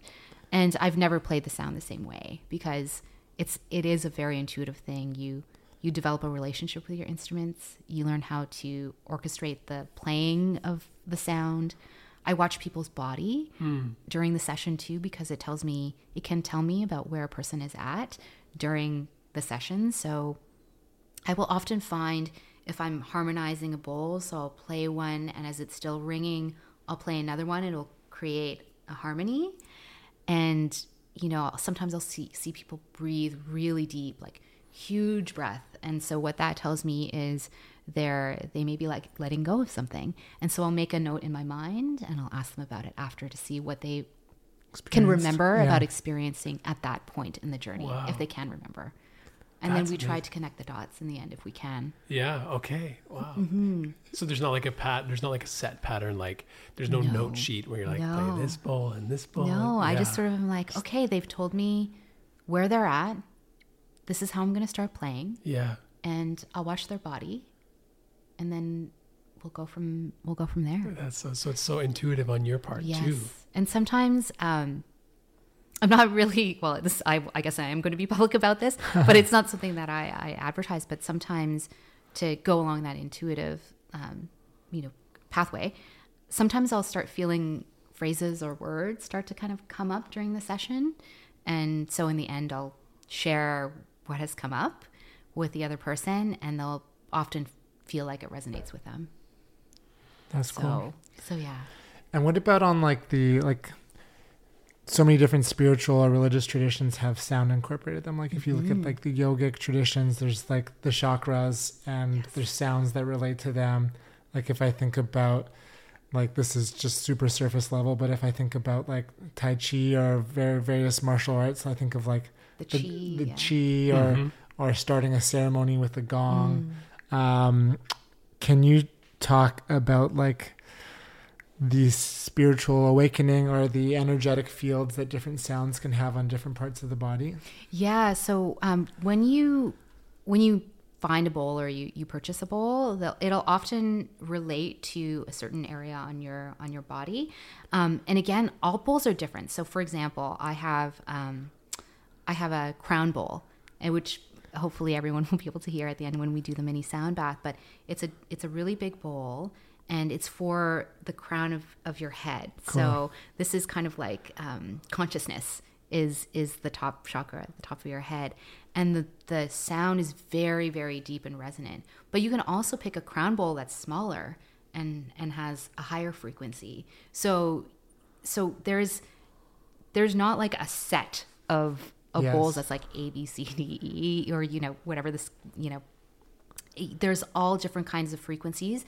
And you have to sort of learn as a practitioner which frequencies first speak to you, and then start collecting there first. And that's something that the wonderful woman Denise from Niagara Bowls out in Ontario, which is where I bought my first bowl, that's what she encouraged me to do. She said, go online.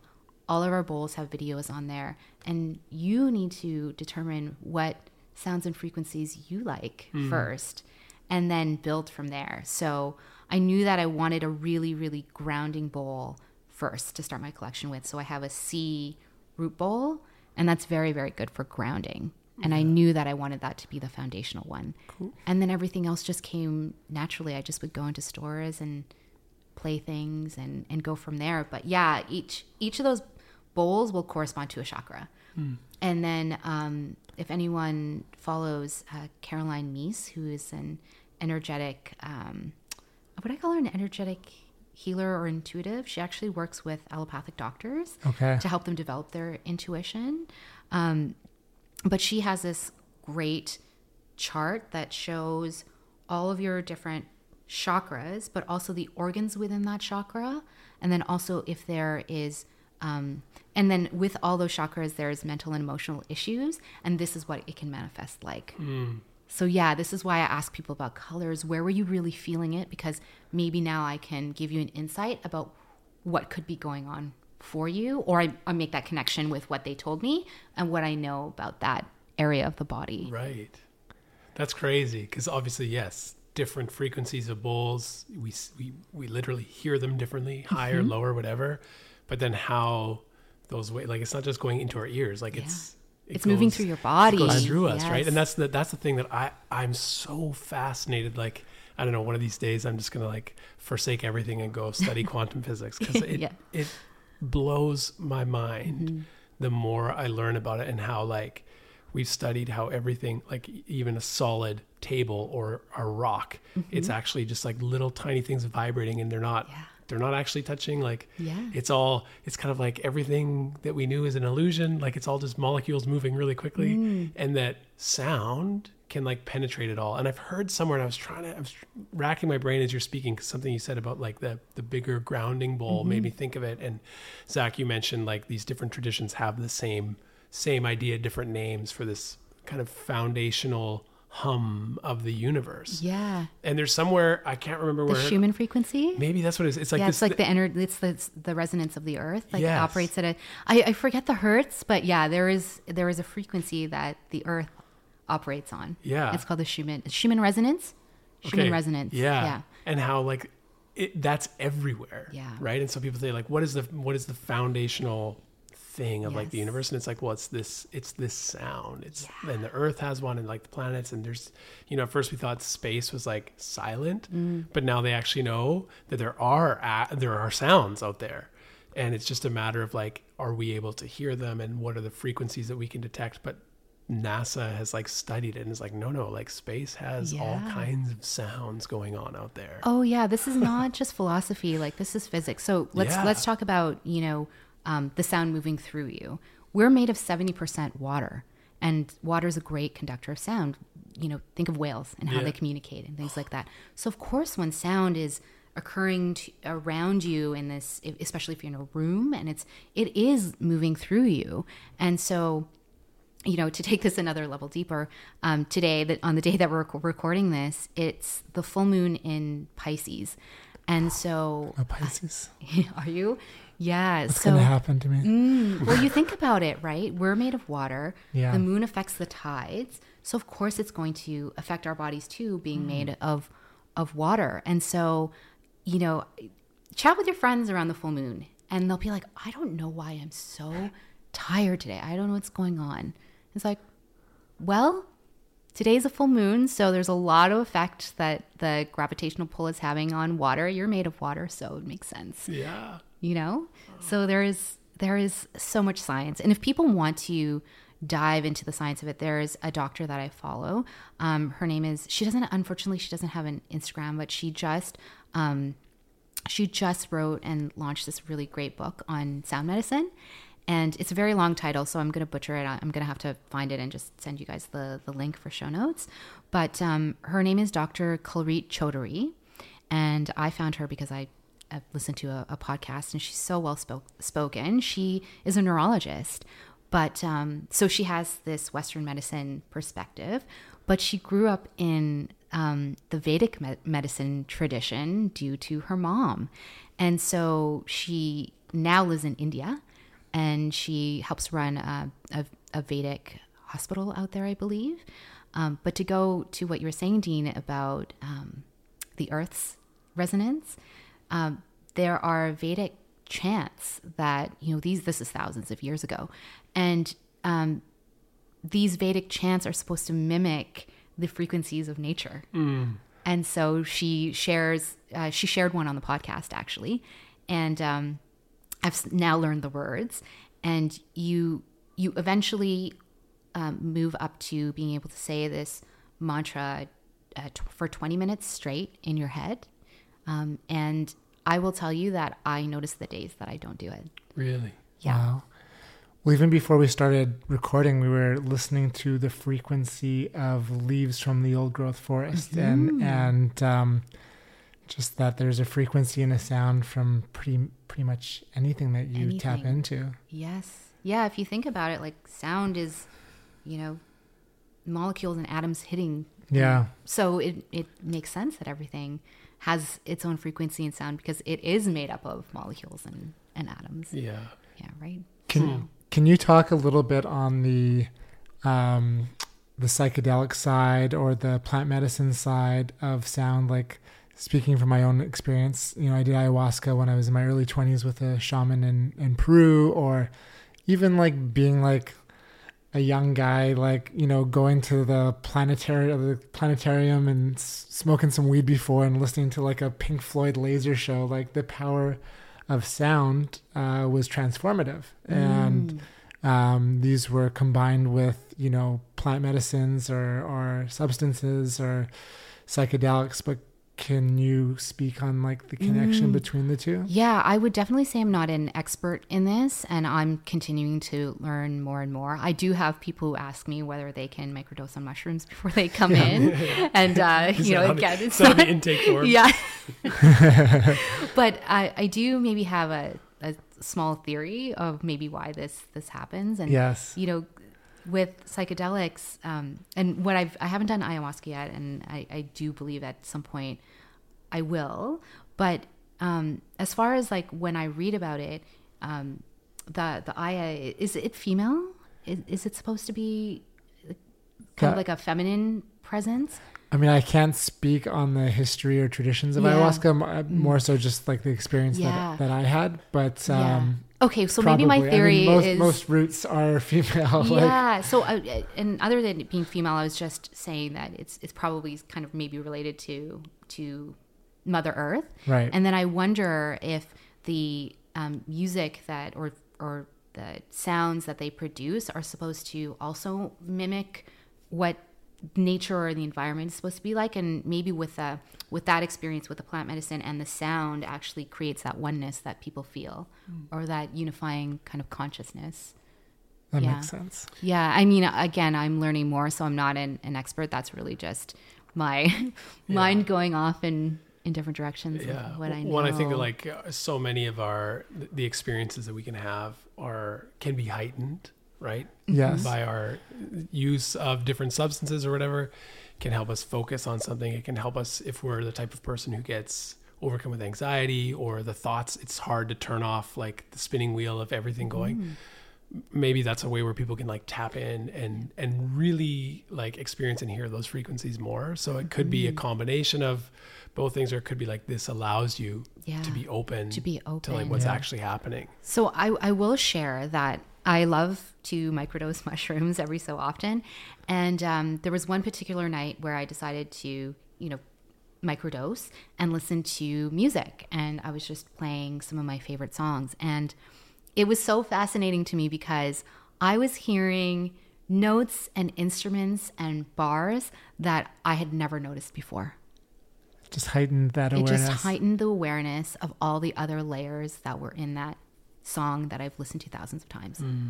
Well, I remember the shaman that we were with in Peru. I mean, I was 21 years old, so my memories are a little bit, murky at best, or like they've adapted to how I want to remember things. But I remember him saying that ayahuasca just shows you what's possible. You don't actually need the ayahuasca. It's just a tool to show you what is possible in the world and possible for yourself. Oh, to break down the wall. But once you learn, you don't need the ayahuasca. And that was one of the many things that he said that kind of stuck with me as like, okay, like our perception of what's possible is so limiting. Yeah. One of the other things, I mean, this is going in a different direction, but I remember he had a small daughter. She's probably like 5 or 6, and she was like leading us on meditation, like before we did ceremony. And he was saying that, he teaches her that she can walk on water, but also teaches her that she can swim. So he's like, we're so limiting in what we believe is possible in the West that we're not even, from the get-go, from a young age, we don't even realize what we can do. Like, oh, that is so fascinating. So just kind of breaking down those restricting, limiting beliefs and those boxes and categories. Like, I don't think we even know what is possible outside of those categories because it's so systemic in our upbringing of the control of what we can't do, the obedience of what we should do. Yeah. And I think sound is one of those things that can kind of break those boxes open, those barriers open. For sure. And I mean, we already use sound. We all listen to music. And we all listen to different kinds of music to get us in different kinds of moods. Yeah. So I feel that sound therapy is kind of this low barrier to entry, almost in a way, modality, because people, they already are familiar with sound and music. And what I also think too with sound is, with meditation, sometimes it's really hard to get to that place where you can just really kind of be in that quiet space. But with sound, at least there is something guiding you to that meditative place. So I feel like it's just helpful for a lot of people to just get there to theta. Yeah. And even just like on YouTube, I've seen like people with Alzheimer's listening to music and having memories triggered. Or I was watching like X Factor or something, this boy that had such an extreme stutter and he couldn't put a sentence together. But once he started playing music, he could sing. Yeah. He couldn't talk, but he could sing. Can you touch on the Alzheimer's or the stutters or any of those kind of? Well, I was just gonna say Paul Stamets, who is the guy, the mushroom guy, the mushroom man, the fun guy, the mushroom man, fun guy. In Fantastic Fungi, do you remember the story he told about how he had a stutter, his own personal stutter, and then after doing mushrooms, it just ended up going away for him. And so it's so incredibly fascinating. But yeah, I mean, with sound, because it really moves through you, and like how your body felt in that moment when you hear that sound, I believe you keep that with you. And so when the music is played, I think I know maybe which one you're talking. Are you thinking about the video of the ballet dancer? The older lady who used to be a ballet dancer, she had Alzheimer's, and then someone played Swan Lake, and all of a sudden she began dancing, just in her wheelchair, the army. She knew her entire sequence. Yeah. Wow. I haven't seen that one. I was thinking of another one with an older gentleman that they started playing like some music from the neighborhood that he grew up with, I think in Chicago, and he started just talking about like these childhood memories that he had. And then once the music stopped, like they kept asking him questions and he didn't remember. But when they put the music back on, he was able to talk about it again. Like it triggered something in him that allowed him to reach his own personal history that he wasn't otherwise able to connect to. This is so fascinating, and this is something that you're triggering me to maybe dive into. But I'm wondering if frequency and sound creates neural pathways in your mind, and maybe they go dormant sometimes, and maybe the sound again reawakens the neural pathway that's there. It's just, dusty and vines. That's cool. you know, so well, it is. It comes back to that the sound waves and how those frequencies interact with different parts of our bodies and brains. So maybe it's just a favorite song. But it's like imprinting, and that's the emotion. Something. That's the emotion that comes along with it. So to go back with how people experience sound, people experience it in all kinds of ways. So some people feel it really like somatically, like lots of like they can't feel their hands, or they'll feel tension release. Some people will see colors. Some people will see memories. Yes. They'll see memories. Yeah. Well, even with music, like a song can come on, which is just sound, and it'll take you back to a time and a place and an experience and people that were around you, or, it opens up all sorts of things. Like, I remember, like, this is kind of really light and not important, but I remember I had my shuffle on and a Savage Garden song came on, and I took me back to like a preteen dancing with a certain person, like, and then I thought of the smells and like then just went on this like journey of where I was when I first heard that song, and then you can kind of go macro from that and think about like even like the sound of your mother in a way, like when I remember when our kids were born, like the midwife being like, let them hear your voice because they know your voice already. And Megan, my wife, would speak like, welcome, so baby, or whatever, and they'd hear the mother's voice and they would crawl, trying to get close to the mouth, to the sound. And because again, the baby in the womb is feeling the vibration of the mother talking, and that moving through the fluid and her blood and her body. So yes, I've had quite a few pregnant women who come in as well for sound therapy too, and the babies are often moving quite a bit, and not in an uncomfortable way. Like a lot of them will describe like feels like the baby's dancing. Yeah.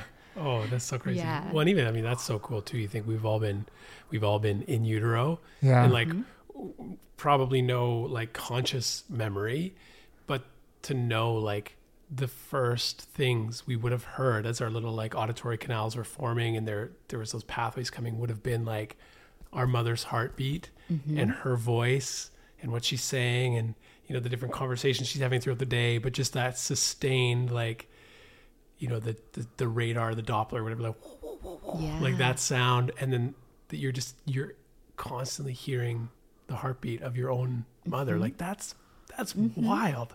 That's a connection. That's like so crazy when you think about it, right? Crazy strong. Yeah. So it is a fascinating modality. I'm really, really excited about it. And I'm really excited about all the science that's continuing to be uncovered. And I really do think that for it to be more accessible to lots of people is to have people understand the science behind it too.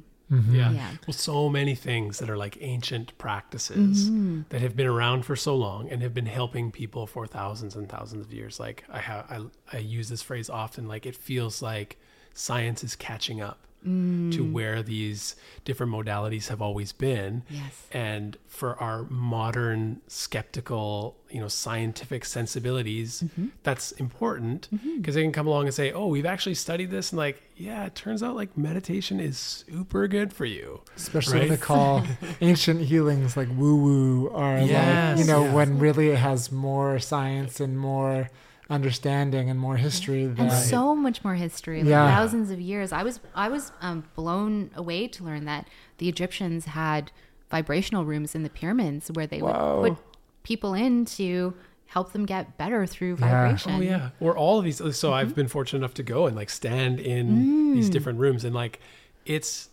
unbelievable the sounds that happen in those rooms, because it just.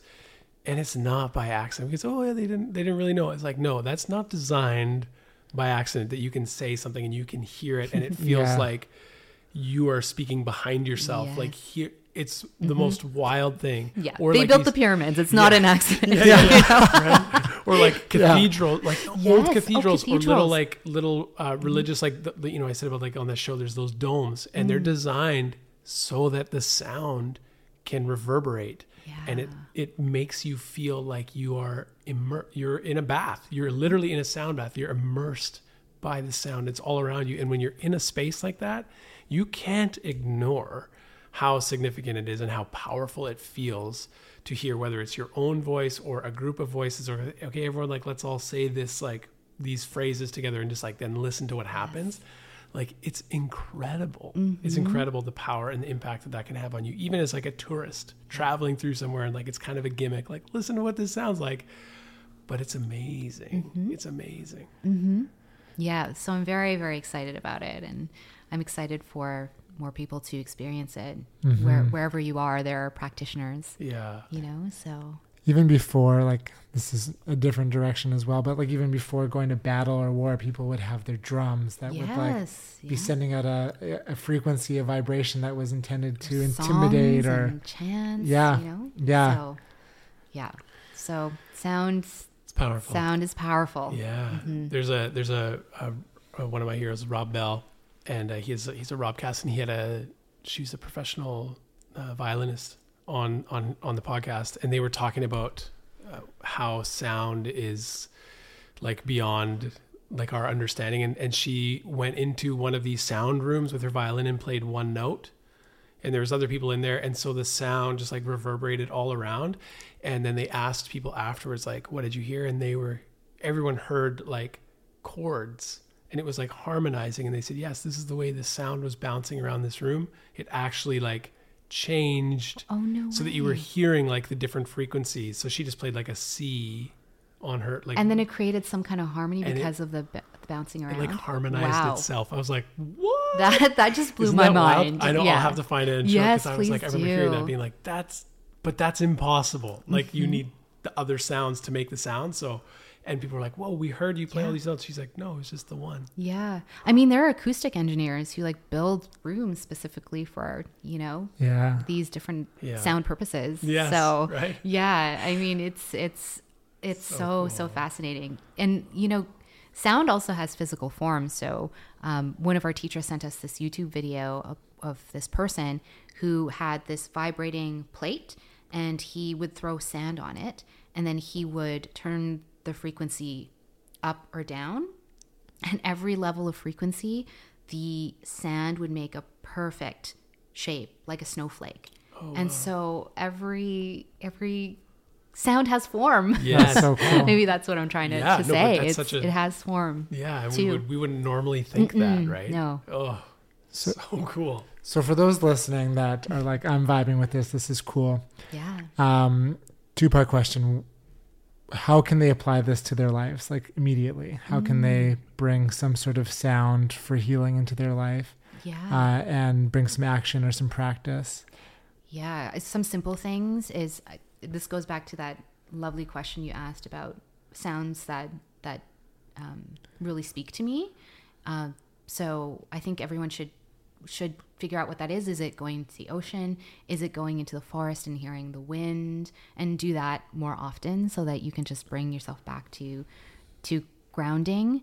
I think continue to experience music, and maybe I can give you guys the different qigong sounds that people can make as well. And they're very simple sounds like ha, shi, sh, and they're very, very easy for someone to put their hand over the particular associated organ and say it and bring their body back into balance. Again, that's really, really simple. Okay. So I think what are a one few of those three? Let's do it. Let's do a few of those qigong sounds. Yeah. Why don't we do heart? Okay. So heart when unbalanced is anxiety. Okay. But when it's in balance, it's love, it's compassion. So if you place both hands on your heart and close your eyes, deep breath in and out. And again, in and out. And then whenever you're ready, you can join me. Ha.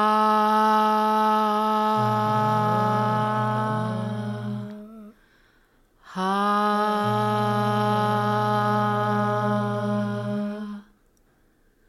Ha.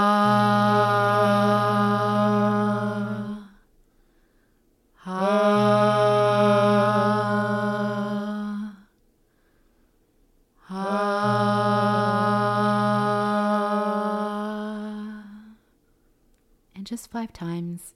That's all you have to do. Does that feel nice? Cool. Already? Yeah, you feel relaxed? I feel relaxed. Got the tinglies. Oh. Yes. Cool. So that's really helpful too. There we go. Simple sounds. I apologize for those that listen to me over May on that. Those ha's there. I'll just go through it in our mics. Yeah. No, that's cool. Bring up the May. Maybe tweak mine a little too. Yeah. So when you do it, this is just because I'm interested in sound and music. When you do it as a person, like, do you try to match you? Do you just make any sound? Like, is it? I automatically think, or are we making the same sound? I think that everyone's ability to match pitches aren't always the same. So whatever feels natural to you, don't overthink about trying to harmonize. Just get primal with it. Just get primal with it. And if you happen to be able to match, it's obviously to have everyone chanting universally is beautiful, but don't make that the first thing that you are thinking of. Yeah. Oh, that's good. Cool. I like that. I've got a few other questions, but do you have any other sound ones before we? Ooh, some sound questions. I feel like, there's so many ways that we can go. Is there one of the things that I'm always curious about is like, what draws people to certain sounds? So we would often think of like music. If you ask someone like, what's your favorite genre of music, or who's your favorite artist? People might say, I like this person, I like this person. Then the question is like, well, why? Like, what about it? And lots of times it's met with like, I don't know. Like, it's tied to, it like makes me feel good. I was going to say, I think it's related to emotion. Okay. And, either where that person is at or how they want to feel. And that's probably why, or if there's something they want to release, So I think that's what draws people to it. I really do believe it's emotion led. So you can look at like maybe like someone's Spotify like recently played. Yeah, you could probably be like, I know where they're at in their life. You could do like a spiritual reading from their Spotify playlist. Yes. Maybe. Yeah. And not to be like, cheeky with it or whatever, but I think there is something that's so intangible. Like, well, why do you like that kind of music? It's like, I don't know. But it's like, it makes me feel. Yeah. And then right away we're into like the intangible. Yeah. But it's like way more authentic of like. Yeah. Right? I mean, Spotify is so, they're so incredible with their algorithms. Mm-hmm. I don't know if you guys, if you have Spotify, but they always will send you a report on. Oh, I didn't know that. Oh, it's amazing. It's this interactive report they send you at the end of the year. And they've basically gathered all of your data and they put in this like really cool visual moving report that shows you what genres you've listened to, who is your most listened to artist. Yeah. So then they'll send you a playlist of everything that you played in that year, like your top songs. Then they'll also send you a playlist of songs that you missed, but you will probably like based on what you listened to. Cool. And then if you look at all of their playlists to go back to emotions and things like that they make, it's like songs to songs to make out to, or it's like, you know, it's songs to read on a rainy day. Yeah. You know, like they know when they create those playlists, what is the kind of music that is at a frequency to match that emotion. That's cool. That's really cool. Yeah. Yeah. Did you ever, this, I don't know why this made me think of why Spotify took me here, but did you listen to any gamelan or Balinesian music when you're in Bali or since after? No, I think maybe Wine in the car. Okay. Yeah, he played a lot of it. And actually there's one that he played over and over again that I can still now I'm like thinking of it and I can kind of hear a few bars in my head. I'll send you a couple of YouTubes, like just like the percussion of all Oh, yeah. It's just like, and how it all works together. Like, I saw one with like, I don't know, like 200 people playing percussions on different, I don't even know what to call the instruments that they're playing because they're foreign to me, but like the sound is just like, it sounds like a dance party in like the coolest, like spiritual, like, kind of soul moving way. Yes. It's really, really cool. I mean, think of when you go to a concert and the musician has a live band with like the horns, and you're just like, it's the best. And horns are always like bright and brassy. And like, you know, it really puts you in that happy place for the most part, you know, depending on what notes they're playing. But usually it's to elicit that everyone feel upbeat. Oh, yeah. Yeah. Yeah. So good. So good. There's nothing like, I mean, it's been so long since any of us have really been to a concert, but just that experience of the sound and like where you can literally like, you can feel it, right? Because it's so loud. You can feel the bass hit your body. You can like, you're surrounded by it. And then on top of that, there's just like all the people, right? And there's some moments like where I've been at concerts. I went to see at Deer Lake Park, Sigur Rós, and they're like, oh my gosh. Yes. That must have been incredible. And it's like, you don't know what they're saying because they sing in their made up language. And it's just this like... Is it Icelandic or is it made up? It's Icelandic, isn't it? No. They genuinely like, it's made up. I'm sure of this.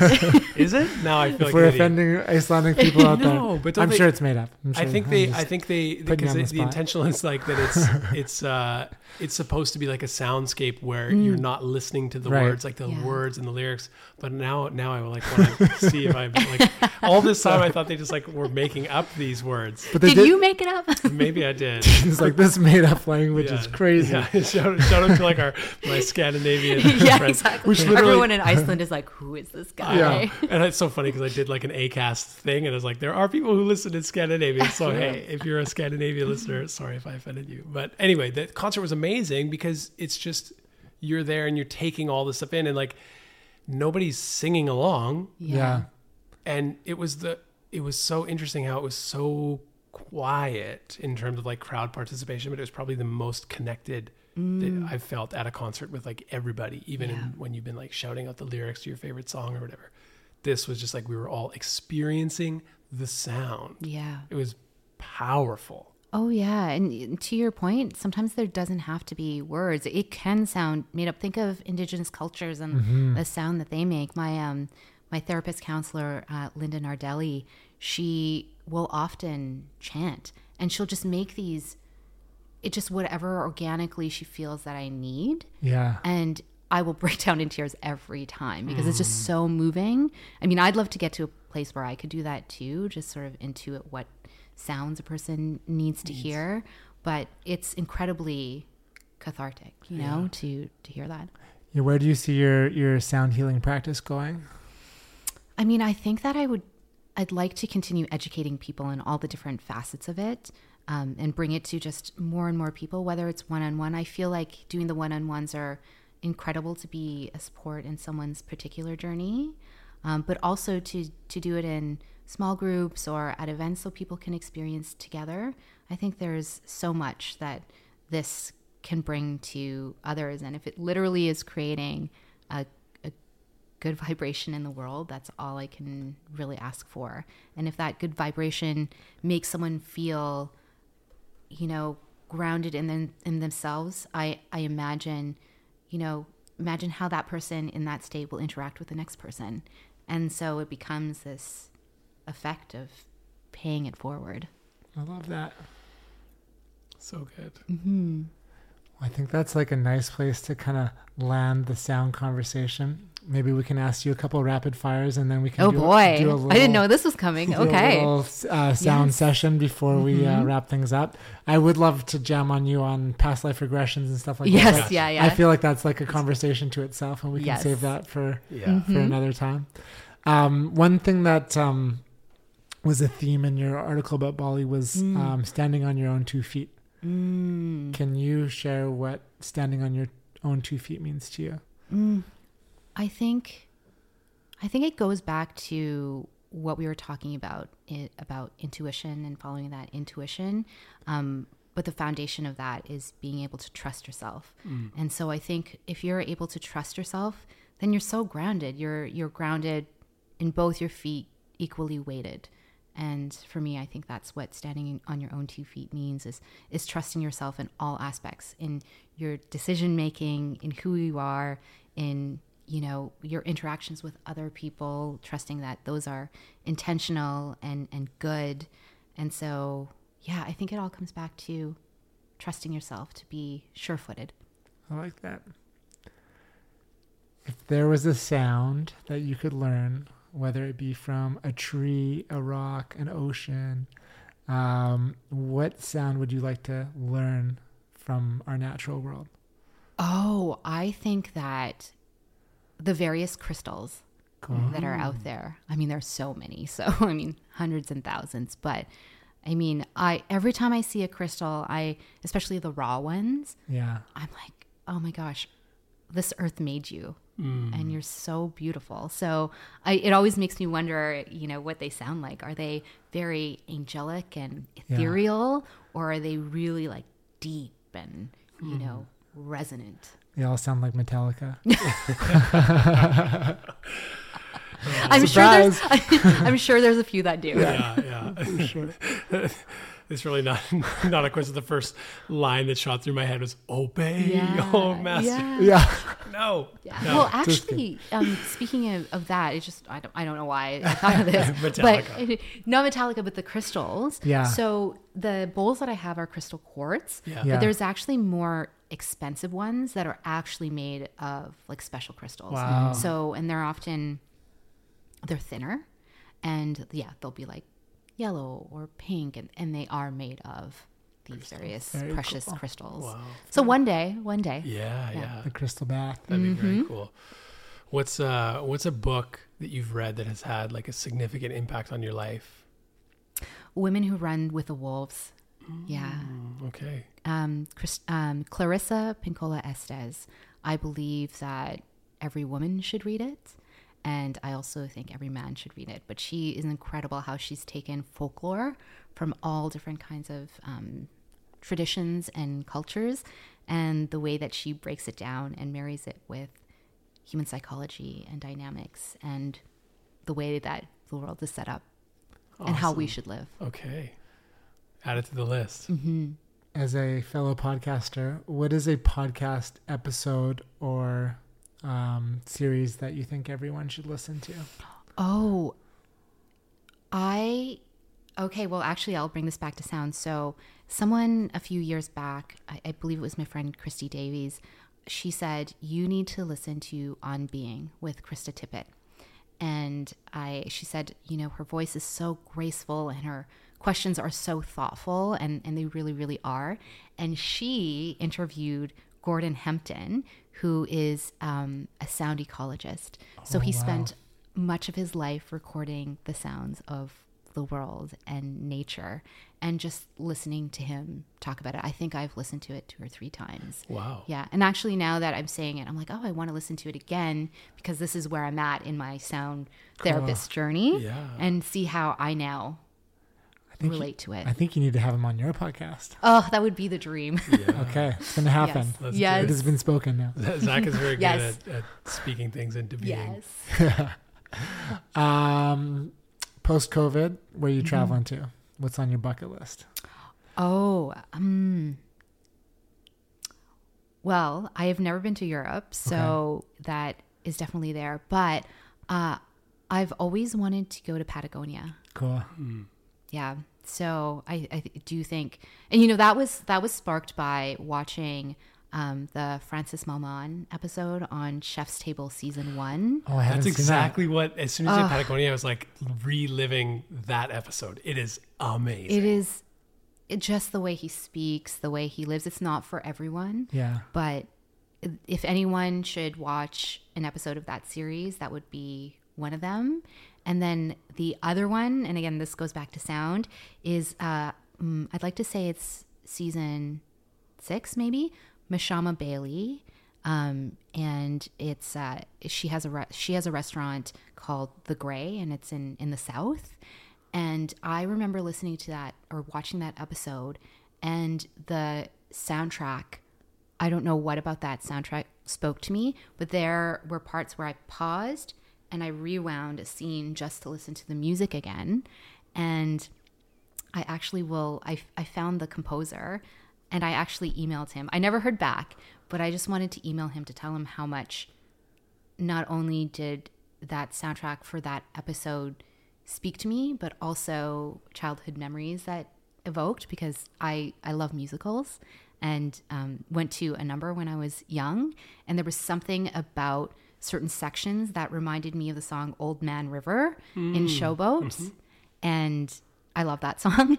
And so, yeah, I never heard back from him, but I wrote to him anyways, just to say, wow, yeah, this was incredible. And so on occasion, I found the soundtrack on SoundCloud and I'll listen to it. Cool. Yeah. So nice. If there's a song or if there's an instrumental that speaks to you, have a re-listen to it and see what it does to you. Oh yeah. Yeah.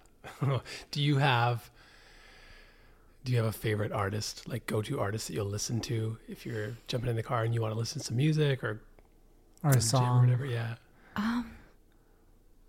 You know what? I like all kinds of music and I'm open to a lot. Yeah. But I will say that there is this duo out of Brooklyn, and their name is Brass Tracks, and they play brass. And they've done some producing for Chance the Rapper and things like that. Okay. And they do some incredible covers of like rap and R&B songs or songs that you're familiar with. And they have their own music as well. And I just know when I listen to it, like how joyful it makes me feel. Yes. So very grateful that they're around, because they're definitely putting some good energy out into the world with their music. So cool. Yeah, I've been really loving them. Have you heard of the Hypnotic Brass Ensemble? What? Oh, no. Yeah. Okay. Oh yeah, that's a good one. That is so good. Okay. A few of those are on my running playlist, and literally every time the song comes on, I'm just like smiling ear to ear. Oh, yeah. It's just so good. Oh, okay. You got to send me that for sure. Yeah. So good. Okay, I got a couple quick ones, then we can wrap it. A movie or documentary that everyone should watch. This came right away. Do you remember The Diving Bell and the Butterfly? Yeah. I think that movie is so incredible. It was Julian Schnabel, who's actually an artist, a well-known artist. I think it was his first film, and I don't know if he's done anything since, but the perspective of that movie, where you're watching the world literally through the eyes, like the eyes of the character, like you'll see the camera blinking. Like I will always go to that. And then this is a bit more dark, but Jim Jarmusch has this incredibly beautifully like the visuals in this are amazing. It's called The Only Lovers Left Alive, and it's about these vampires who have been in love for many, many years. But obviously, like, the story takes place in the modern day, and they're both super into music and rock and roll. Okay. So they're kind of like these rock and roll vampires. Cool. But like, there's obviously a deeper, more intense story to it. But yeah, even though it's darker, it's very cool. Okay. Yeah. Right on. All right, last one before Dean, you can land us. Sure. I think we missed this in the intro. Like, we were talking about your origins and everything, and we're talking about Deborah Cruz, but we didn't land on where May came. We got where Globus comes from, but where does May come from? I was born in May, so yes, yeah. So that's where that comes from. Essentially, the story that I was told was my mother let my grandmother name me, and grandma went with Deborah. Yeah. And my mom was like, oh my God. And so just started calling me May. And then, I didn't know until I was 9. Oh, wow. So funny. Well, May suits you perfectly. Yeah. Yeah, I feel like a May. Yeah. But, on occasion, my friends, just to, give me a hard time, will call me Debbie or Little D. What's up, Deb? Little D. All right. All right, Diener. Okay. You know the question that we close with? Oh, yeah. This is our closer. So first of all, thank you for your time, for being here, for sharing with us. Thank you for having me. Of course. So we like to expand our awareness by having amazing guests on, and then obviously our podcast, A Little More Good. We want to create that and do that in the world. And we know that you're doing that through all that you have to offer, whether it's through the craft and the conversations you have there or what you're doing with sound therapy. But we always like to know, what does doing or being a little more good mean to you? I think it means seeing other people and allowing them to see you, because what a beautiful state to be in. And I think when you're in a beautiful state, then you can truly live an intentional life. And going back to sending out good energy in the world from that place of being, I think that's doing a little bit more good. It doesn't have to be anything grand. It's just something as simple as that. Yeah.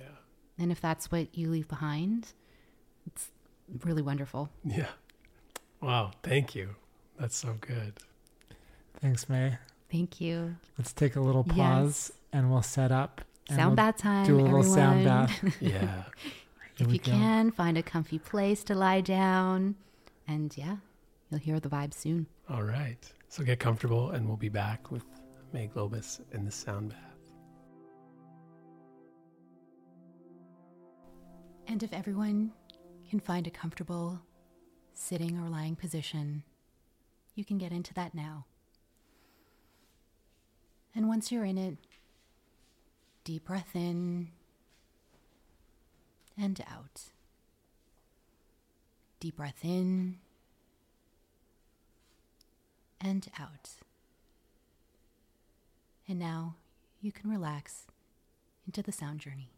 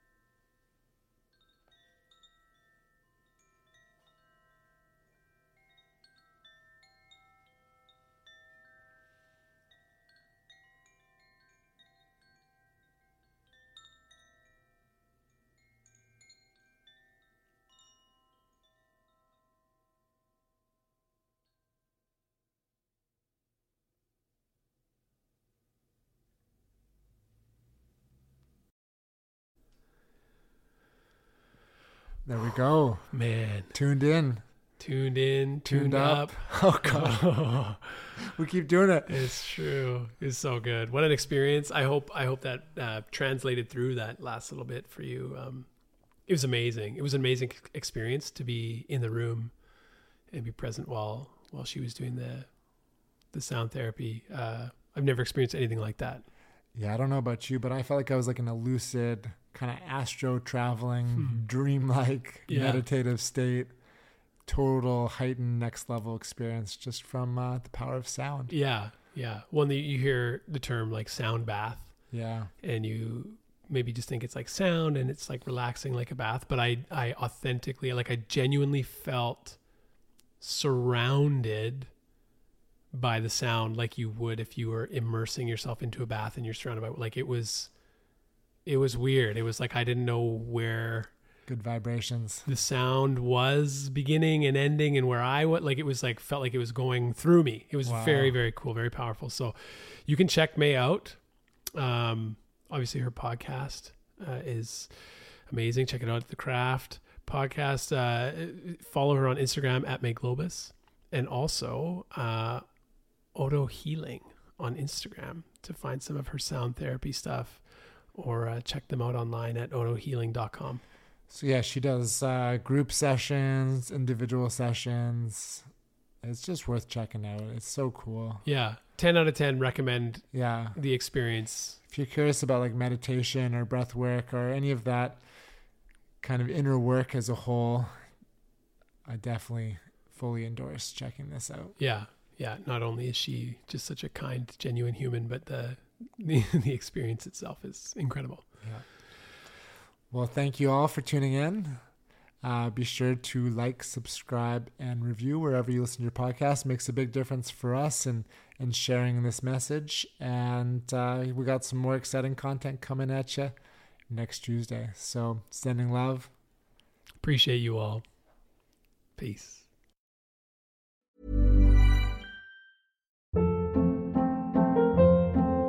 Hold up. What was that? Boring. No flavor. That was as bad as those leftovers you ate all week. Keke Palmer here. And it's time to say hello to something fresh and guilt-free. Hello Fresh. Jazz up dinner with pecan-crusted chicken or garlic butter shrimp scampi. Now that's music to my mouth. Hello Fresh. Let's get this dinner party started. Discover all the delicious possibilities at hellofresh.com.